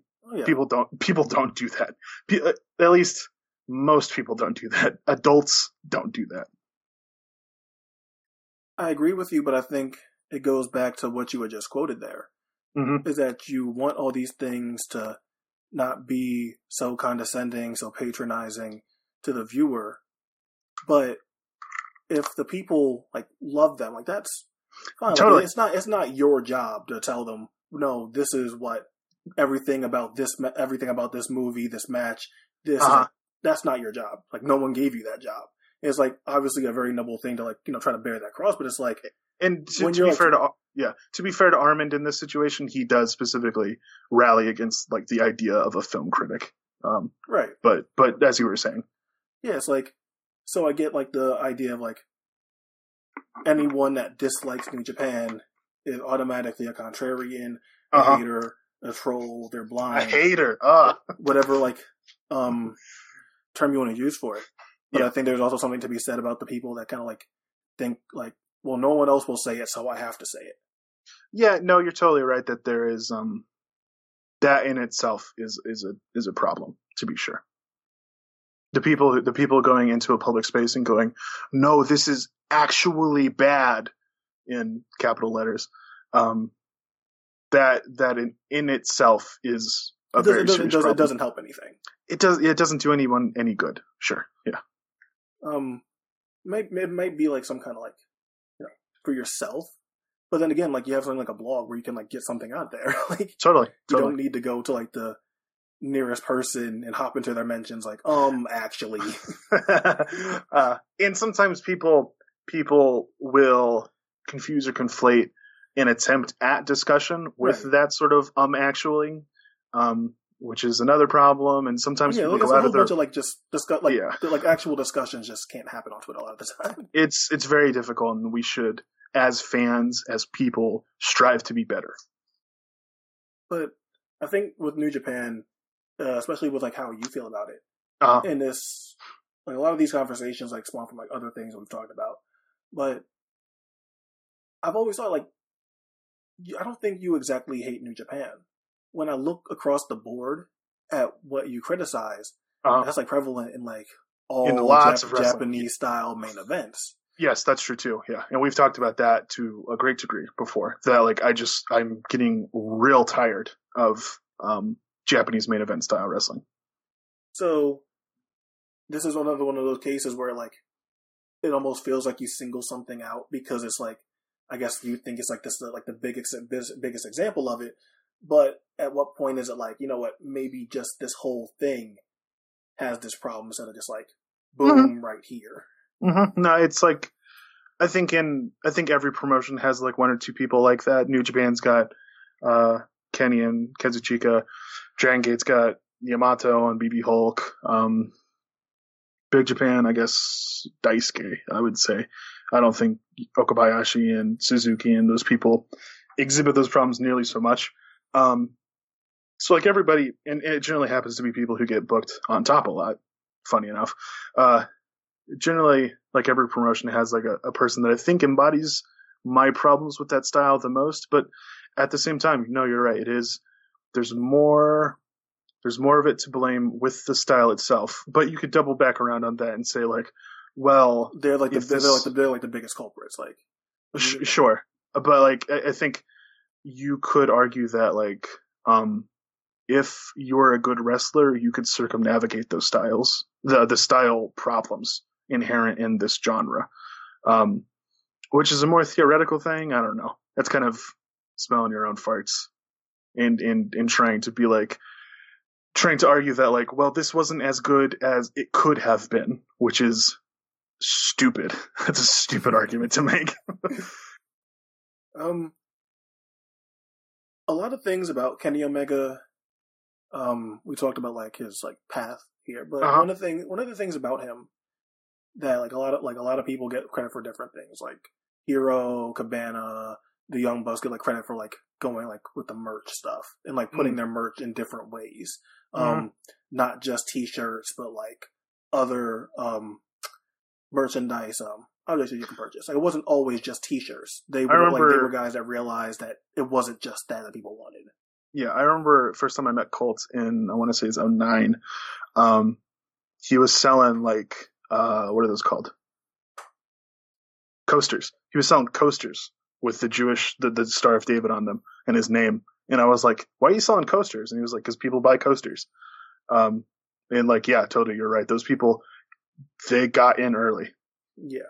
And Kenny Omega, along with guys like Matt Hardy, who was the father of it, really, Kevin Steen, the Young Bucks, really went to go play to social media and the whole going viral thing.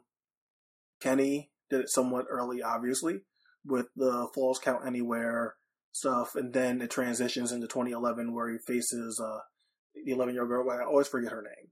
Haruka. Yes. I think she was 8 at the time. It's like every time I hear the age, it's different. She was actually 37. But facing the little girl in 2011, the countless DDT things that happen, things that happen in his big matches that are just absolutely crazy. Mm-hmm. And now with being the elite, I touched on it a little bit earlier, but being the elite is like a legitimate phenomenon as far as like how it does on social platforms. I mentioned how like being the elite and their and like all that stuff views wise crushes a lot of the stuff on Ring of Honor's YouTube channel. Yep. It beats a lot of the stuff on TNA's YouTube channel. It beats a lot of the stuff on Progress Wrestling's YouTube channel. And Progress, you can make a case of like the third biggest promotion in the US. And they're in England. Like you can like they're running shows here. No, you know what I mean though. It's like as far as like it didn't make sense at first, but no, I understand the argument you're making. Yeah, you know what I mean. In Progress, it's like their YouTube videos like aren't doing big numbers. Yeah. A lot of New Japan stuff because they got the streaming service, dog. Yeah, but like a lot of the, like whatever videos they put on there, like their promos, whatever else. New Japan, their YouTube account, they do good numbers, better than most Ring of places. Honor and TNA a lot of the time. But they seem to cap out around that like 70K, 80K, with some stuff hitting that like 100K mark. Being the elite consistently is breaking 100,000 views. And that's something that is very important in current wrestling because obviously, depending on how much you want to buy into it, and I don't think that I've never known these like guys as liars. Apparently they've gotten a cease and desist letter for the whole fuck the revival thing. Yeah. Didn't they get a similar thing about the New Day shtick that they were running for a long time? I don't know. Was that a cease and desist or was it just like, they just kind I don't know. I wouldn't be surprised if WWE got involved, like, stop it. Don't Yeah. But I think the fact that they are to the point where even just like something that's like seemingly as innocent as saying fuck the revival on your little YouTube show gets WWE like, hey, cut that out. Yeah. And I think those three in particular, the Young Bucks and Kenny Omega, or something I've been saying this year is like, when you look at Omega himself as a draw in New Japan, when you look at the Elite as a draw in the UK and going to like four different promotions and Fight Club Pro, Rev Pro, Discovery Wrestling, and OTT, and drawing record-setting attendance figures there, and then all of the merchandise deals, the Hot Topic deal, where they're in every store in the US and Canada and keep selling out their merch. And to the point where they're gonna have to, if it keeps going, like they're gonna have to add them to locations all around the world now. They can't just keep it as a North American thing. Or does Hot Topic even have that many locations outside of North America? I have no fucking idea, actually. It doesn't strike me as something I would see in a whole lot of places outside of the US. You know? I don't know. I've tried to look it up, but I couldn't exactly find like all of it. Like, does France have a girl scene? You know what I mean? I would think so. I would think so. I'm not sure. But you're getting at a lot of things that like Kenny Omega is this big phenomenon alongside like the Bucks, to be sure. Oh yeah, I think the Bucks have to be mentioned because for 3 years now, as part of Bullet Club, they've been like consistently all around the world repping the brand more than anyone. And they were big. They were a big deal before then. Exactly. I always credit the Bucks as like everyone says like AJ and him working Ring of Honor and all that stuff. I think the Bucks really made like Bullet Club cool because when they first joined and they come back with like the Bullet Club shirts and they're everywhere with them, it's like, yeah, like that's a big deal. These were already established guys, and then they're coming back with like all these spoils. Like, yo, yeah, look at this cool club we're in now. Like, I think the Bucks were a very big part of that, and obviously different leaders have taken them to different heights.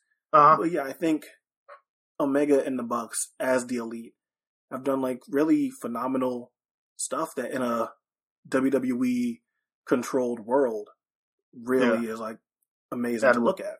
Totally. It's part of a larger, Jesus Christ, the spider. It's part of a larger discussion about what constitutes a draw in this day and age that, I mean, plenty of people have had.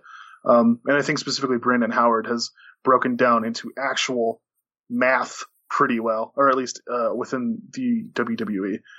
Definitely worth checking out that. And I question about what constitutes a draw, like when you're only drawing like at most a couple thousand people in an already like hot promotion, or when you're coming into a place like New Japan, which has seen consistent growth over the last couple of years. And like, I wonder about how much of that is due to Kenny when that also coincides with like Kazuchika Okada's rise and how much you can associate with him. I'm not exactly putting New Japan on Kenny. Sure. You know totally. what I mean? Totally, I think something like Dominion this year doing a reportedly better number than Dominion last year did, and that was Okada versus Naito. That was a big deal. Yeah. So I would think, at that point you like can't like kind of like Okada Omega at Wrestle Kingdom 11. I remember at the time I'm not sure if you remember this, but a lot of people were like, "Oh man, the tickets aren't selling well." And don't remember that. Yeah, I remember people saying that, and then the actual show happens and numbers come out, and it's like that might be the fullest looking dome show I've seen in a few years. Like that, I thought there was a clear growth from the last few years. I'm always skeptical of dome show announcements, but you're not wrong. There's total like substantial, verifiable growth that has coincided with like Kenny Omega's rise. And I'm trying to get at like a larger problem that like how we talk about who draws money in wrestling is both A, sort of uninteresting depending on like what you actually enjoy in wrestling, and B, is often based off of like half truths and like incomplete ways of looking at things. But I can't deny Kenny Omega has brought people to shows and has sold merchandise to people who wouldn't have bought them otherwise, and like that's a credit to him. And to completely put on the table, I'm one of those people that think that the way we talk about drawing should be completely changed. Sure. Because sure. I think it just means a different thing. Yeah, because it's not what it means in the 80s. Yeah, not all these places aren't running these big arenas anymore. They just can't. Yeah. So when you're working with limitations and you are able to go above what usually happens in these promotions, even if it's just usually there's 700 people there, and now there's 2,000. That's a big number difference. Yeah. But like, even if 2,000 comparatively isn't as big to drawing a house in Mid-South in 1982, like it's a different world, it's a different industry, and they have to make do with what they have. Sure. That's why I remember when Bryan Danielson didn't get into the Hall of Fame, the Wrestling Observer Hall of Fame the first year. Yeah. And a lot of the blowback against him was like, well, how much did he draw? And I'm like, a lot of that time period, you have to run 200, 300 at most people at those shows. Yeah.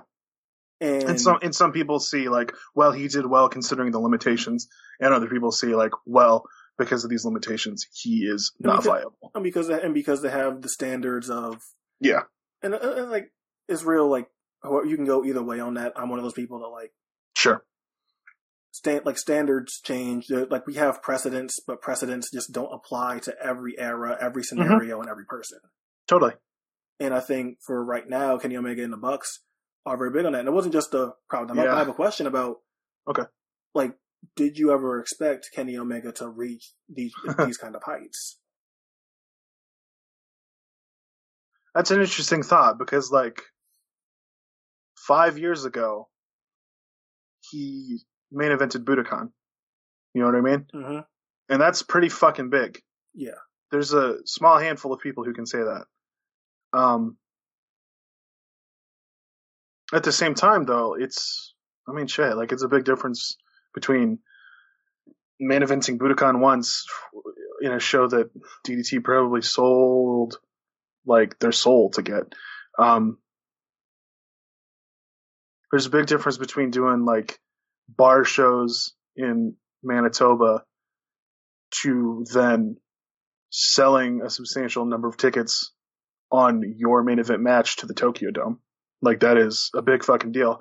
And like, despite the fact that 5 years ago, which is a considerable amount of time into my fandom of Kenny Omega, he main evented Budokan, like, didn't think he'd get here, you know? Like, it never crossed my mind. I didn't think he was ever going to leave DDT, for one, which is a whole other thing. One thing that I remember asking you around the time of Okada Omega 2 coming up, I think I remember one, why were you watching it if you hated the first one so much? Yeah. That was one, but this was like, I remember like, were you like watching it to like see if you because I remember a lot of people were under the assumption that Omega was going to win that match. Mm-hmm. And publicly on Twitter, I didn't see many people who thought otherwise. Like, internally in the Wrestling World Slack chat, there was like us talking about the fact that it would go to a draw. Yeah. But on Twitter, I didn't see much of that. There's a lot of moving parts with that specific match, because like, you got to think, this is like, what, 5 matches into Okada doing very long matches that go close to going to a draw in 2017. This is I think it was the third match. So the first Omega one, the Suzuki match. No, fourth. You're right. Shibata, I guess. How long did that go? Shibata Sort of long. Fale didn't go that long. I haven't seen it yet. Right? Yeah, There's no way Fale had a 40-minute match. No, Fale didn't go that long. So four matches in, you're setting a precedent. People are expecting a certain thing. Right. This is also amidst like tons of rumors that Kenny was leaving that are still prevalent today. That, I don't know. I don't know if I believe them, but like, that's always going to hang over you, and it's going to cloud whether or not you think this guy's going to get a title match win. This is also like deep into Okada's big title reign that is clearly meant to be formative. It was coming up on a year since he won it back at Dominion. And you could either argue that like, oh, it's time for him to drop it, or like, he's going to drop it and win the G1 or something. Or no, they're going to go whole hog with him, and he's going to beat Hashimoto's record, and he's going to be like the new biggest guy ever. I remember which is clearly where they're going now. I remember at the time the thought was Omega's going to beat him at Dominion. Okada's going to win the G1. Naito somehow gets a win back over Omega in the G1. Yes. Beats him at King of Pro Wrestling. Yeah. And then it would have led to Okada versus Naito at Wrestle Kingdom. That's what like a lot of the thought was at that time. Because there's just like so much to take in there that like, even though I thought something and you thought something, there was a lot to consider. But you're coming back to this idea of like, why did I go out of my way to watch Okada Omega 2? I'm pretty sure you watched it live too, right? Mm-hmm. Why did I watch it live? When I hated the first one so much. And it's like, I've talked about it a lot before. Like, I don't get anything out of disliking wrestling. Like, it doesn't behoove me to have matches out there that I don't like, because that's stealing happiness away. So I always try to give something the benefit of the doubt. That's the first point. The second point is like, I did actually believe like, I think Omega's going to win this one. Because New Japan doesn't necessarily do that like multiple wins in a row by the same person thing a lot. If they do it, it's with someone like Ishii, where they're like telling a story of like, these are people on 2 different levels. And so it was like, well, if Omega lost the first one, and this isn't the Tokyo Dome main event where they want to have a nice sparkly babyface finish, like maybe this is where he's going to win it. So because I really thought he was going to win it, and because I used to love this guy, And because 7 months previously you had approached me and were like, hey, we should do a thing about Kenny Omega because you used to like him and you don't now. And I think that's an interesting thing.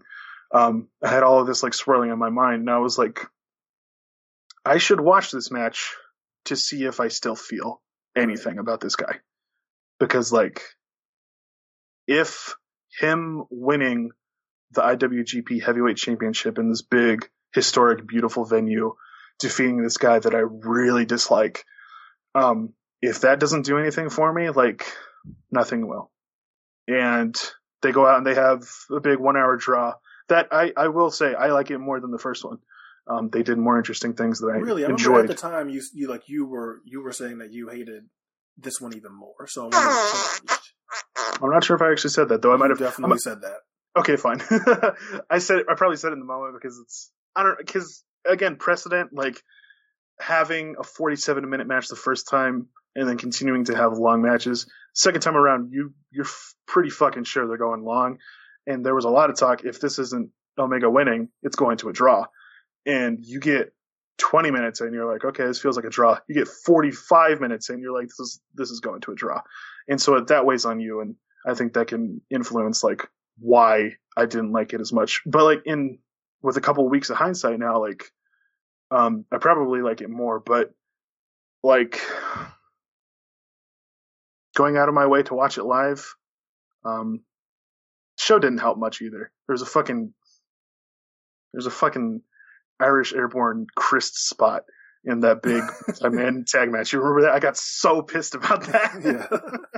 It soured me on the whole show. No, but like I went out of my way to watch it live, and it was a fairly fun experience. I got to watch it with you and with I think a couple other people were up at the time.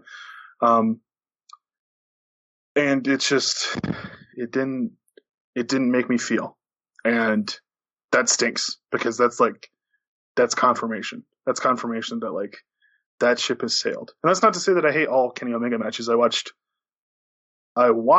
definitely every single match he had in the G1. Didn't you like the Yano match? I really liked the Yano match. I liked a couple of those matches a lot. I'm pretty sure I reviewed all of his matches. I liked a couple of them quite a bit. When he's not trying to be like 47-minute Tokyo Dome main event guy, I think he can be really fun. The Suzuki match I think has real problems, but it's really good. And a lot of that has to do with I love Suzuki, but at the same time, like, takes two to tango. But yeah, like pardon me.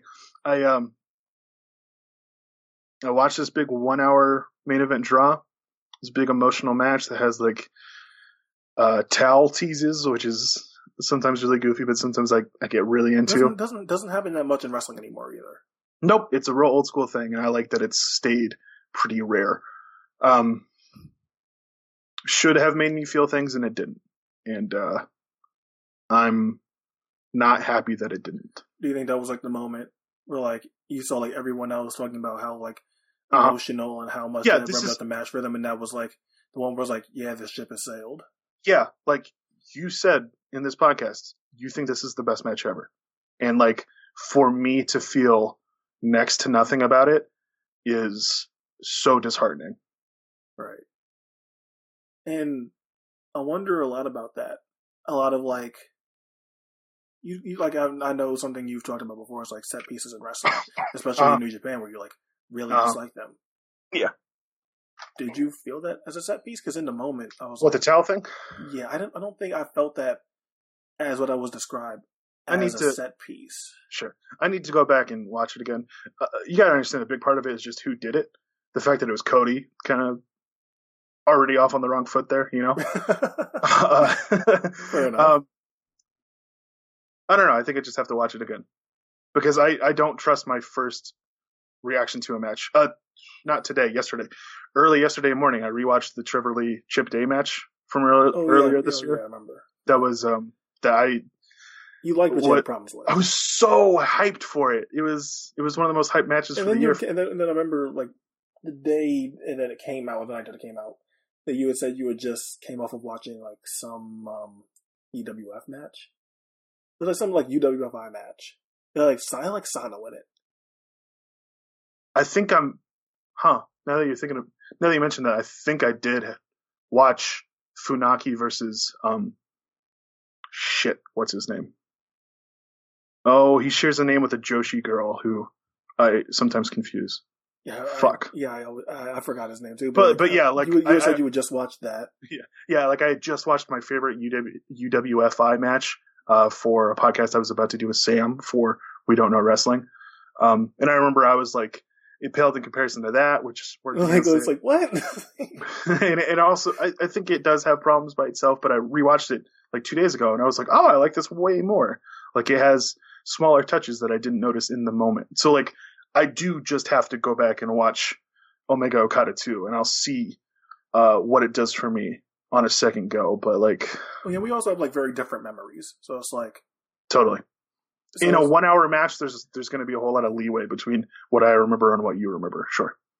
Yeah, like so, like I guess, like in general, we just like I think you mentioned it before. Just like you forget stuff that should be important sometimes. Yeah, just in life as well as wrestling. Yeah. Yeah, and I like to think I have a pretty like oddly good memory of things. Sure. So yeah, like naturally, I guess like going back and looking at things would refresh some stuff for you. Maybe you find some details that you like. Who knows? But did you watch the last 3 nights? Yeah. At Sumo Hall. Yeah, I reviewed all of them. Come on. I didn't know you reviewed them. Yeah, I reviewed. I did the math. I reviewed 75 of 91 matches of the G1, which clocks in at like 82%, which is bananas. I've never done even half of that. I think. I for some reason was like, I'll just review this G1. What would you say you would you say you like Okada Omega 3 the yes. most? I think it's see, that's why I was guessing, since a lot of people who didn't like the first 2 like it because it cuts out. It cuts the fat out, yeah. All right. In my review of it on Brock Hates Wrestling at WordPress, I compared it to the Fast and the Furious films. I compare a lot of things to films just because I'm pedantic like that.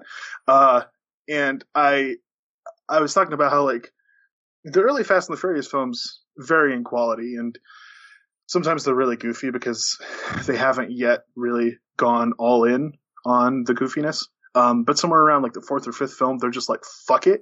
We're going to lean into this, and we're going to make it so over the top that you can't deny that it's a big, bombastic, action-packed, fun-filled romp.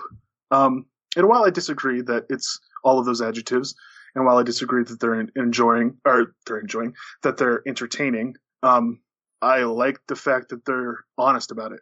I like that intellectual honesty of not trying to force feed me like the idea that this is somehow like anything other than a popcorn flick.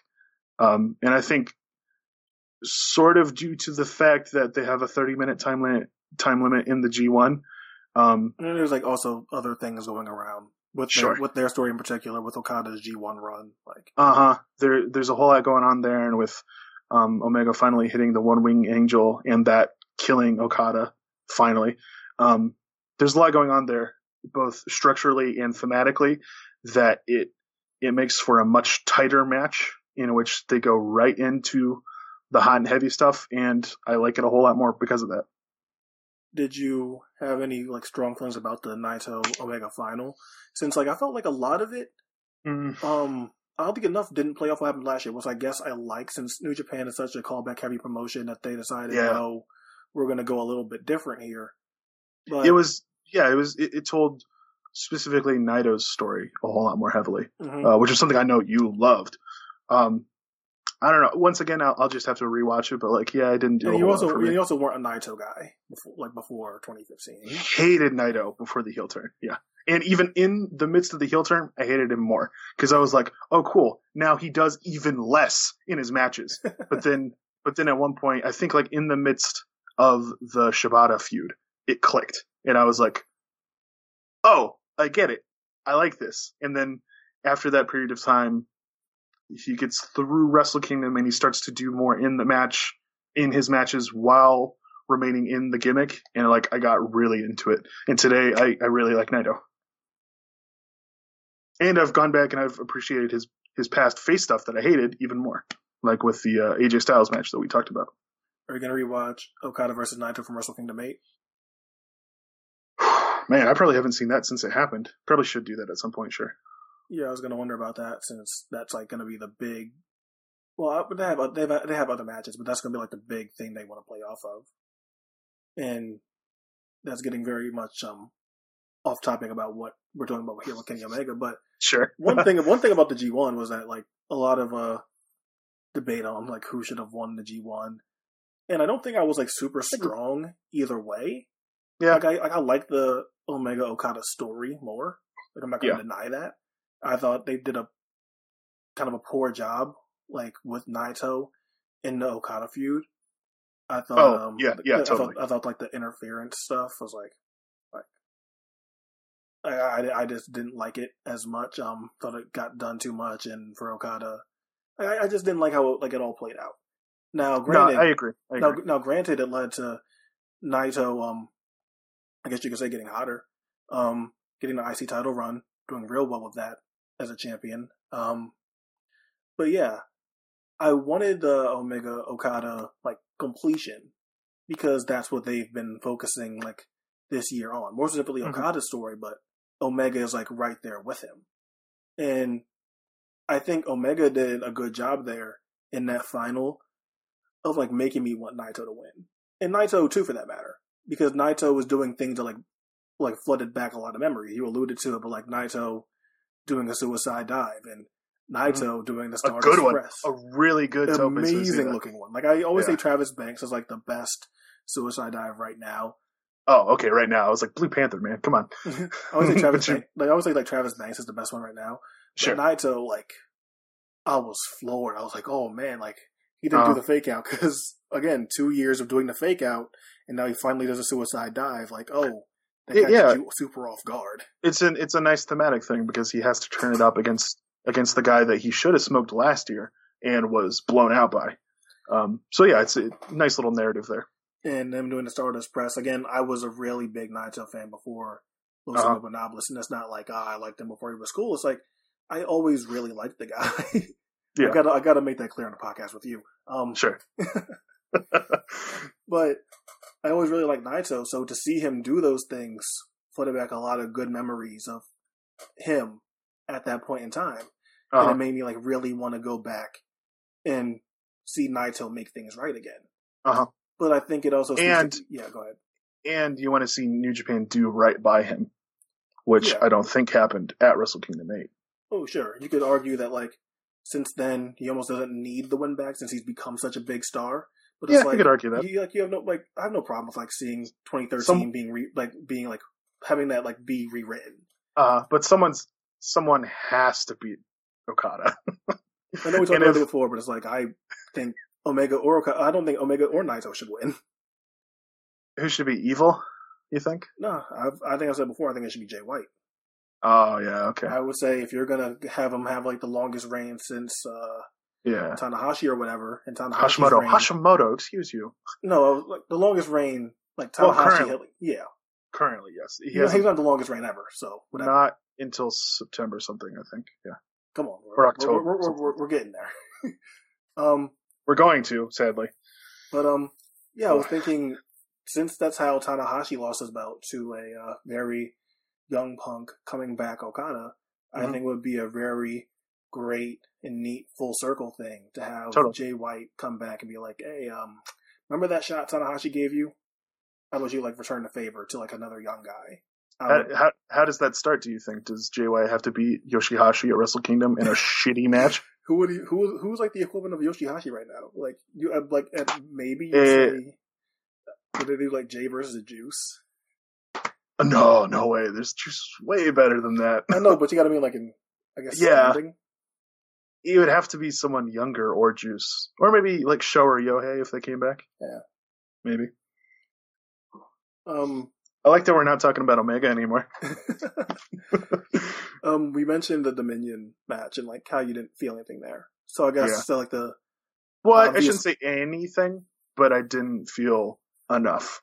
I guess like the bigger one is, since it kind of ends with like him getting quote unquote the happy ending, is the Long Beach G1 shows where he gets crowned the inaugural IWGP United States champion. Haven't watched those yet, sadly. Really? Okay. I thought you had at least seen like the first show. Should have. When the G1 started, I was like, shit, should have watched those. And I was like, I'll watch them soon. And then I didn't. Oh man, that was like big question lined up of like Omega actually won, and then did you care? No, I'm sorry, I haven't seen it yet. Who did he be in the finals? Ishii, right? Ishii. His whole run was Elgin, Lethal, Ishii. I don't know. The way that people were talking about it, I could go either way. Especially Ishii, who somehow I've grown to hate out of nowhere. I really think you just like dislike Ishii now, just like a white man. Are we accepting that he's white now? I don't know, because I looked it up. Because after you and I think JML like questioned whether or not Juice was white when I said he was, I looked it up. I can't find anything to suggest he's not. He's just dude from like Joliet, Illinois. It stands to reason that he'd be white. He does look like mixed or something, but I can't, in a whole bunch of interviews that I looked at, I can't find any evidence to say that he's not just plain old white. I was gonna ask either you, way. Omega had this big moment in Long Beach. Yeah. And obviously, like, just reading results are gonna give you a different reaction than like watching it live. But like, did you get anything from that? I'm not sure if you ever saw the like post-match promo he cut. It was a real heavily babyface promo, which like you're gonna have to do since the Bullet Club is so over. Which is funny because when they went there, Cody was the only one being booed, and they would literally cheer everyone else except Cody. And it is the funniest thing because everyone was like, "Oh man, it's gonna be such a pro Cody crowd," and it's like, nope, not at all. I don't know. I definitely am of the opinion that, like, I think that U.S. Championship, or they call it the American, right? Not U.S. specifically? US. Okay. I think the United States Championship was, like, a real, like, oh, hey, we're going to give you this consolation prize because you've been having such good matches and you're so popular. And it's not to say, like, winning a new title, being the face of this new title as well as this new like brand, I guess you would say, in New Japan in North America. I guess that is quite a distinction and something that Omega earned, but for me, like, it can't feel like anything but just a consolation prize. And as much as like he might enjoy that, and feel that that was like a worthwhile distinction and a worthwhile accomplishment in his career. I don't know. I'm not like it. And shitty looking belt too. Oh, yeah, the belt sucks. I still don't like the belt. Bad looking belt. Gosh. So now that I think we've like covered pretty much everything here, what do you think right now on August 19th? Yeah. 2017 of what do you think Kenny Omega's legacy will be, and like what does the future hold in your eyes about like where this guy is heading? So I said I was going to bring this up earlier, and I didn't. But I think it actually fits into this topic in a roundabout way. I brought up the idea that like I think Kenny Omega has developed this savior complex, that he's sort of come to view himself as a Christ figure, regardless of whether or not he would recognize it or describe it that way himself. And what makes me say that is like, as we've alluded to, that he's said in multiple different interviews, he's not a wrestling fan anymore. And he's someone who is very critical of the way that wrestling is done throughout the world. And even though I share some of those sentiments, his take on it being, but I'm the one who's going to fix it. And specifically the things that he talks about that I perceive to exist in his style, that sort of thing really rubs me the wrong way. And it gets to such, I don't know, like I perceive it to be so self-important and so celebratory and like holier than thou that it makes me think that he thinks that he's going to be the guy to save wrestling. And like, if he thinks that, whatever, sure. Maybe I don't like to hear him say it out loud. And that's really what his legacy comes down to, is that like either he fundamentally changes the way that wrestling works, the way that CM Punk did a couple years ago, as we mentioned earlier. Either he does that, either he brings on a new era of uber athletic, uber emotional, high spot heavy wrestling, or he goes down as a really neat little flash in the pan that everyone went gaga over for a couple years, but ultimately just was, a false idol. And I don't know where he's going to come down. I'm certainly leaning towards the latter, being a non-believer myself, but I'm not sure, because 10 years ago I didn't think he'd make it here, and he proved me wrong. And you just mentioned the 10 years thing, so I'll question, why do you think it comes down to him being a flash in the pan in the worst case scenario? If he's already been so successful at what he's done for these 10 years. It's like your brain. Gotcha journalism there, Quentin. I don't know, because part of it's the level he's at now, and he hasn't been at this level for 10 years. But regardless of whether or not he changes the game, he's definitely going to stick around at this level, I think, whether that's in New Japan or WWE. So you're definitely right. I shouldn't say something like flash in the pan, but whether or not he actually, if you think he stays on this level, which is fine, this is certainly new territory for him, being I guess the current face of the Meltzer favorite kind of guys. And granted, even if we don't particularly care about what Meltzer says, something that I've been sure to point out is that even if I don't care, even if you don't care necessarily, a lot of people get into wrestling and get their understanding of who to check out and who to look for through Dave Meltzer, through his ratings, through his radio show, and things like that.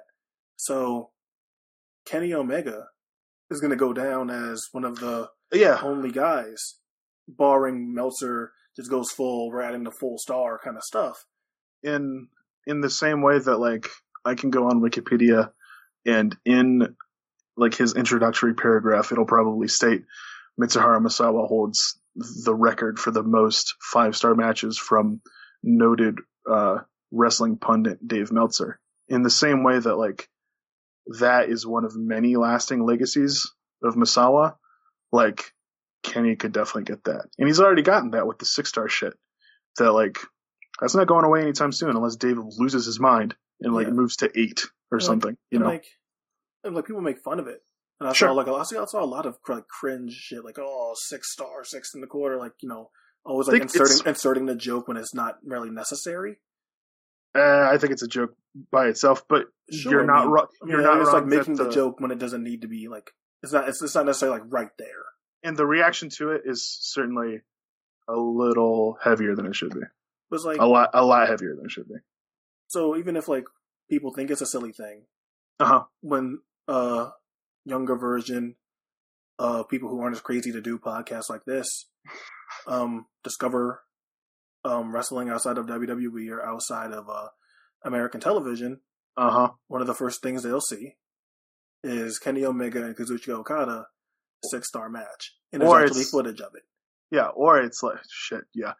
Whereas in the past we've seen more than 5-star matches, and it's they were never filmed. That's a funny thing. That famous Ric Flair Steamboat match that no one has footage of. Totally. Now, because we actually have, I guess what it would be the first actually documented one that you could actually go and seek out.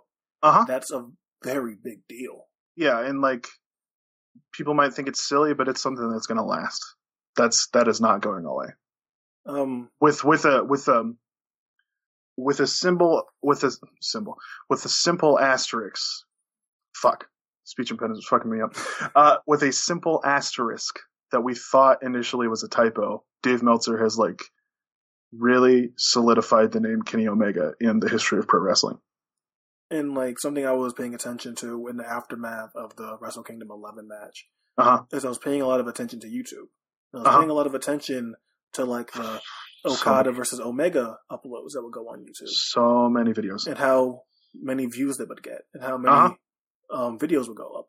And at one point, the full upload of the Kenny Omega Kazuchika Okada match was reaching 100,000, 300,000 views in a very quick span of time.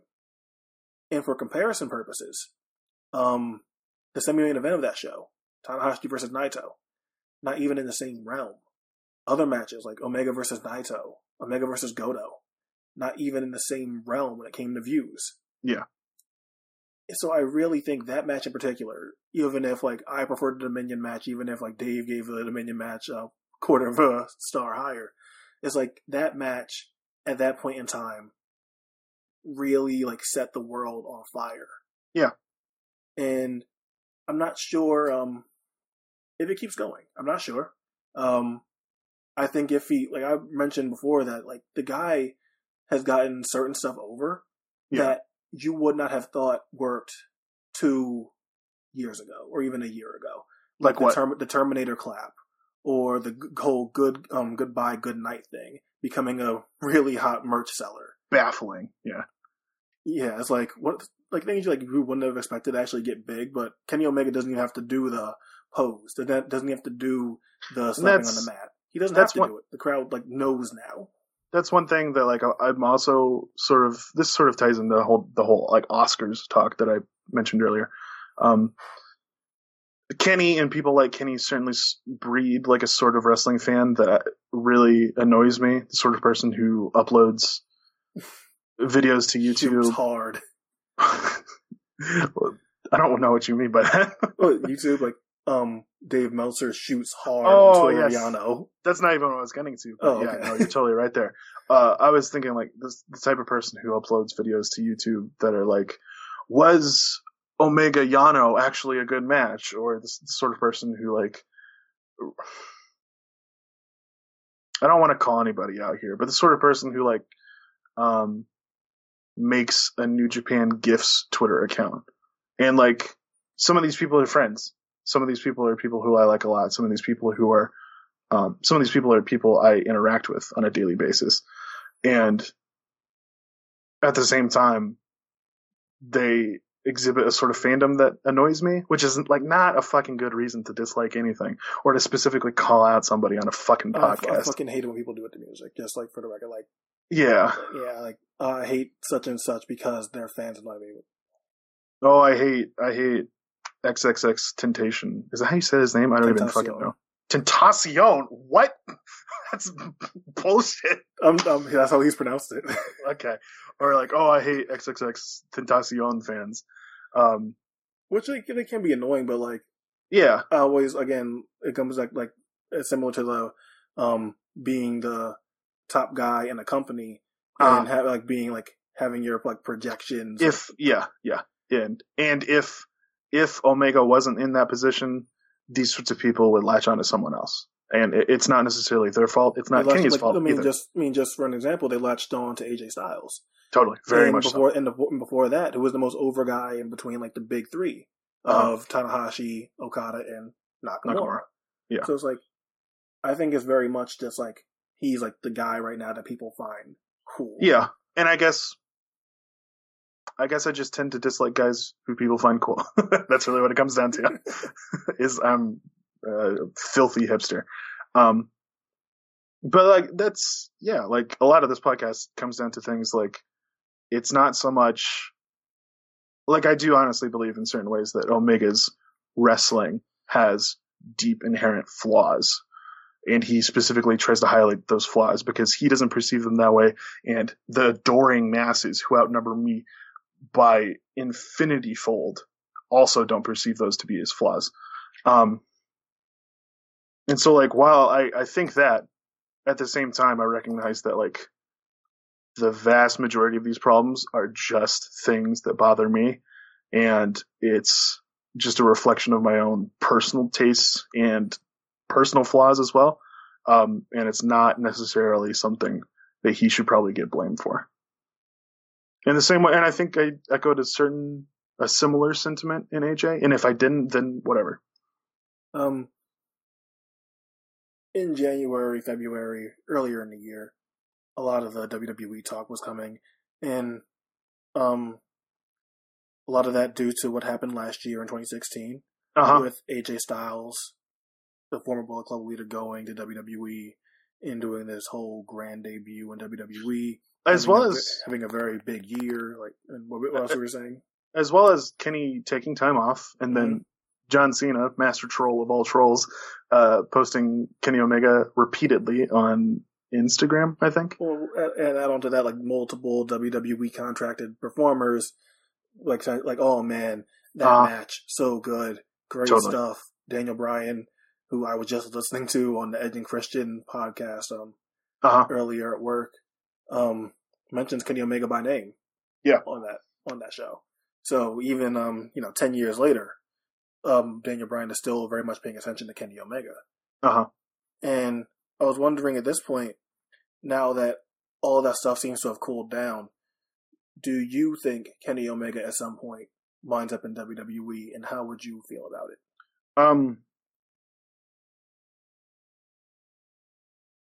I think I want to change before. At some point, obviously, is like kind of like still saying at some point in his career he'll do it.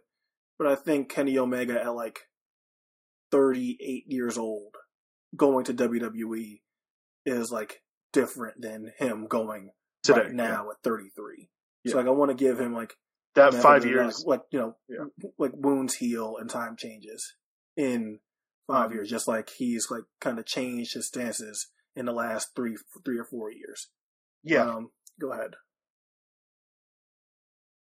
I think he does. I think there's so much working against the idea that he wouldn't. Things like money, things like precedent of now that Sting has gone, he's like the biggest name who has never gone, who said, I'm not going. Well, like Sting, Styles, now him. Sure, Styles too, yeah.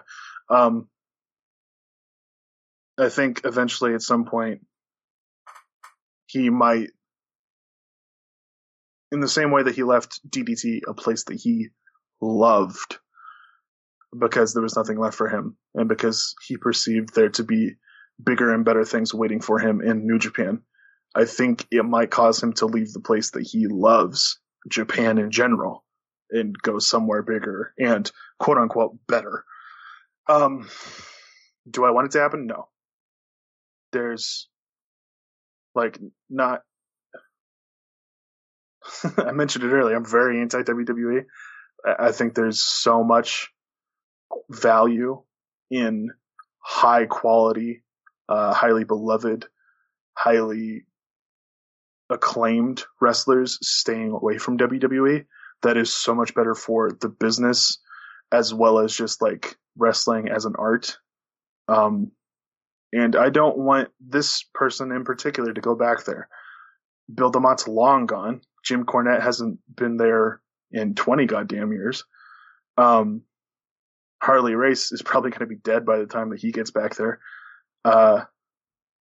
So it's not like he's going back to this place that hurt him in the past, but I think it's just the idea that this was a guy who bet on himself and quit from being paid to train how to wrestle in the biggest promotion in the world and made a name for himself elsewhere. And even though I don't like that name that he's made, I am so much more glad that he's done that instead of flamed out in WWE doing God knows what sort of gimmick for 18 months and then just retiring. So I don't want him to go back, but it's an inevitability, I believe. But once again, in the same way that earlier I said, like, I'm not sure what his legacy is going to be, but he's proved me wrong in the past before. I'd love him to prove me wrong and to never go back. You mentioned betting on himself, and Omega really is one of the first cases of betting on yourself, and like really two instances. One is getting the release from WWE, and and the other one is betting on himself to go full time in Japan. Being like, I want to say the first Gaijin full time in DDT. Yeah. Oh yeah, for sure. Because at that point, DDT is still a fairly small promotion. Yeah. And probably the first Gaijin. No, I shouldn't say that. Definitely in DDT, but like one of the more notable Gaijin to go for full time in Japanese wrestling in general in quite a while. Yeah, and like Especially just in the realm of like how much he has done and how beloved he is. So we Like talked about the betting on yourself and how much it's guys like him, AJ, Destroyer. You know what I mean? Mm-hmm. And like that's some legendary shit right there. So we talk about him betting on himself, and this has been a 10, 11 year betting on himself kind of thing. And obviously, as you get older, things change. And if Omega like does reach the highest pinnacle in New Japan, or if he gets like right there and they don't give him the ball, like what left does he have to prove? So like, I wouldn't like it. I wouldn't like it. Kenny Omega is one of the guys where like, I think he's one of the few people where you can like look to and be like, man, like I want to be like that guy in terms of like his ambition and like being one of the only people to go out and like make his own way. I said it earlier, like there was no lane for Kenny Omega. There wasn't an already existing road that he could have taken. He had a one-off match at Kota Ibushi. It won match of the year. He got brought back, and he had to find something that would stick well enough so that he could keep wrestling there. Because at that point, DDT is small, and they're not going to keep paying for this Canadian guy's flights. Yeah. And he stuck there. He's the initial switch from junior to heavyweight. Had a lot of even 2016 there was a lot of WWE stuff going on. That's just like when they're doing the whole New Day thing. So he catches fire in August, and he keeps it going all the way through now. It's not consistent. He did take the break, but I like the fact that this guy has just been able to like almost like keep topping himself in like ways I wouldn't have imagined. Like when I was watching the G1 last year, I had no thoughts that Kenny Omega would win. And then we get to the final night Sumo Hall. He's facing Naito. Obviously, that's going to be the block decider. Still, I don't think he's going to win. Totally, yeah. He wins. He even faces perennial, like, presented as a choke artist Hiroki Goto in the finals. I even thought he would not win that. Yeah. And he wins. He goes on to do Wrestle Kingdom, and, like, I want him to win. But, like, I didn't think, like, he would deep down. And, yeah, it's just been a ride. Seeing him, like, continuously, like, seem to, like, thrive in positions where it's like, I never, for some reason, never processes in my mind. And maybe it's just because of the way I view Kenny Omega as, my God, he's not an underdog by any means. Of course he's not. Sure. But, like, in this promotion where Okada's already established and Naito's established and Tanahashi is established, it, like, does a lot of things for me to see Kenny Omega, like, right there. And he's a guy where it's like, you can't, like, if you watch 2008 Bola and the last G1 final, it's like incredible that it's the same guy to me.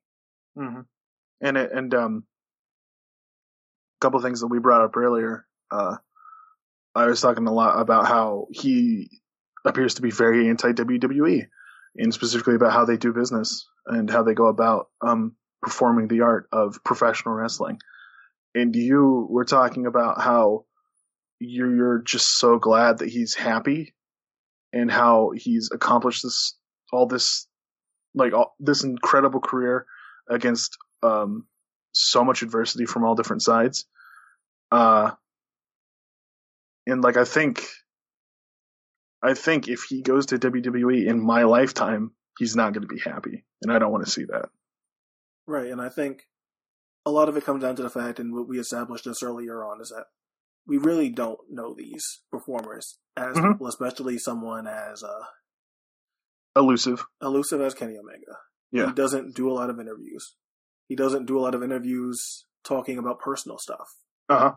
Like, even the bisexual thing, it's like, there isn't a lot out there on it. Yeah, like, to be honest, I'm not sure that he's totally out, which is a weird thing to think about. Because like, and I feel like a lot of people have ran with it, and even then, Kenny hasn't said anything. Yeah. And it's one of those situations where I remember, I think a couple of years ago, like,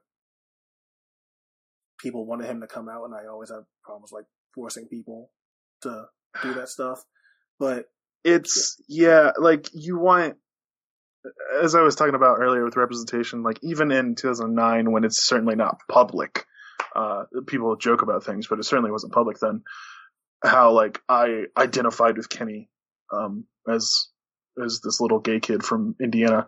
And, like, that sort of thing's really important. And I think someone being publicly out helps a whole lot of young people like myself, like Kenny. But, like, yeah, you can't force that on someone. That is such a fucking burden to carry. And the history of LGBT peoples within Japan is quite different than it is in the United States and in Canada, but at the same time, like, it's just, you can't force that on somebody. Yeah, so even with that, and that's something a lot of people latch onto with Omega, and by all means, like, if that's something that you identify with and that means something to you, no one's going to take that away from you. Totally. Omega's not taking that away from you. Omega's not, like, telling you, hey, don't do that.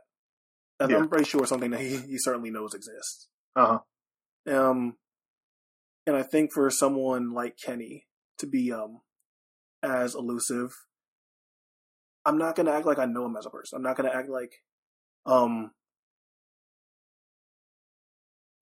like he is, like, a perfect guy that does nothing wrong, because the fact is, like, we just don't have anything to say about it. And I think sometimes as wrestling fans, we, like, hate not knowing. In this age of, like, we have so much information. God, what a concept! At our fingertips, we hate not knowing things. Yes, that's so true. Yeah. And sometimes, even if I only have, like, a little sliver of, like, what Tyson Smith actually is as a person, Kenny Omega, this character, this amplified version of his real life self, who loves anime and loves his fighting games and wants to learn Japanese culture, and is in, like, Guy Madden films when he's 20 years old. Like, Jesus fucking Christ! Like, what a guy! I'd probably like Tyson Smith. I think I would like Tyson Smith. I'd get along with Tyson Smith, and hopefully, for all the Shawn Michaels isms, which don't bother me. Like, I'm a Shawn Sure. It's like, I always like to see people happy and in positions where they feel like they can make a difference. And as self-righteous and condescending and cocky a lot of his statements could sound, I'm glad there's also someone out there to make them and not have to fear the hand of WWE like that. Yeah. There aren't a lot of guys out there that can do that. Yeah. Maybe Zach, but it's like, there aren't that many people that can, like, fear, like, oh, WWE, I'm not going to be able to come back and blah, blah, blah, blah, blah. Sure, yeah. So I'm just happy this guy that I saw in 2011 is somehow one of the biggest stars in all of wrestling, and not just in a little niche Japanese wrestling community. To wrap up this podcast, I am not sure what I'm going to be doing here in the future. I am busy with school. I'm not sure exactly how much time I'm going to have in the future. But this was something that we had in store for like 8 months. So I'm glad anyone took the time to listen to this. And Brock, thank you for doing this episode. Where can the people find you on Twitter, read your writing, or listen to your voice in other podcasts? Well, as I think we mentioned all three. I write for Wrestling with Words. I'm one of the last people actually writing words down for Wrestling with Words. I also do, or I used to, at the very least. It's been a month since we've had an episode.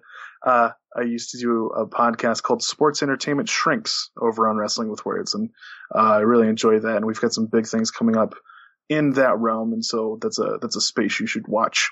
You could also find me on Twitter at Not Brock Jahnke. That's spelled NOTBROCKJAHNKE. And as if several hours of bitching about Kenny Omega wouldn't lead you to believe that I hate wrestling, I also have a blog called Brock Hates Wrestling over on WordPress, where I review individual wrestling matches, entirely just modern stuff. And I'm actually sort of proud of it. So go check that out if that tickles your fancy. You can follow me on Twitter at QT_Moody. More recently, I've been doing these short podcasts. I'm not going to call them Pod Blast. That name is fucking stupid. Oh, really? I like the name. We'll be doing these short podcasts with Tim, talking a whole bunch of European and Australian wrestling, since that's where I find most of my intrigue these days. I'm not doing Super Ace Lucha anymore. Yeah. I feel like that's a big update from the last time I've done this. And I hate bringing things back and stopping them and being inconsistent. And that had to go, even though I was really sad about it. But I'm not going to get rid of this show. I'm going to keep this show going. And I'm going to keep finding new topics and new guests and things I want to talk about and explore. New guests? This is news to me. You're actually off until January. God, I hope so. I think a lot of people hope so too. Wow! But I appreciate anyone that took 3.5 hours or even longer to listen to the ramblings and maybe oftentimes aimless defending from a 20-year-old kid from Baltimore. So thank you all for listening. We'll be here next time.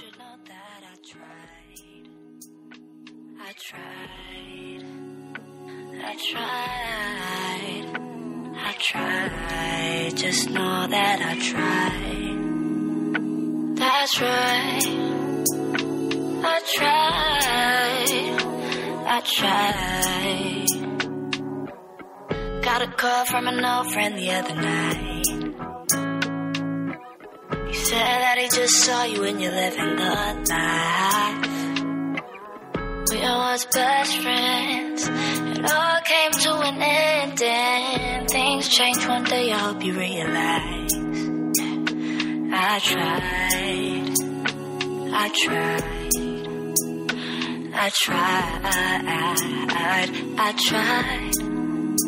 Girl, I tried.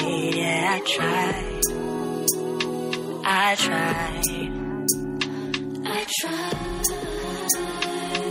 Maybe one day we'll find common ground. When the weather's warm and the trees are green. Maybe when the leaves start falling.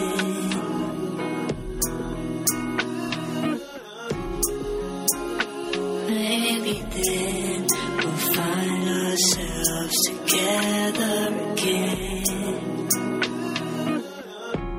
Planted my seeds all in your garden.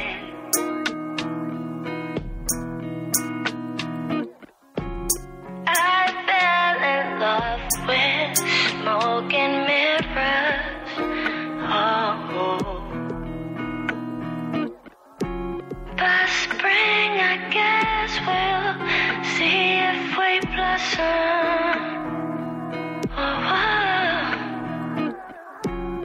Or are we just falling petals? Is it autumn?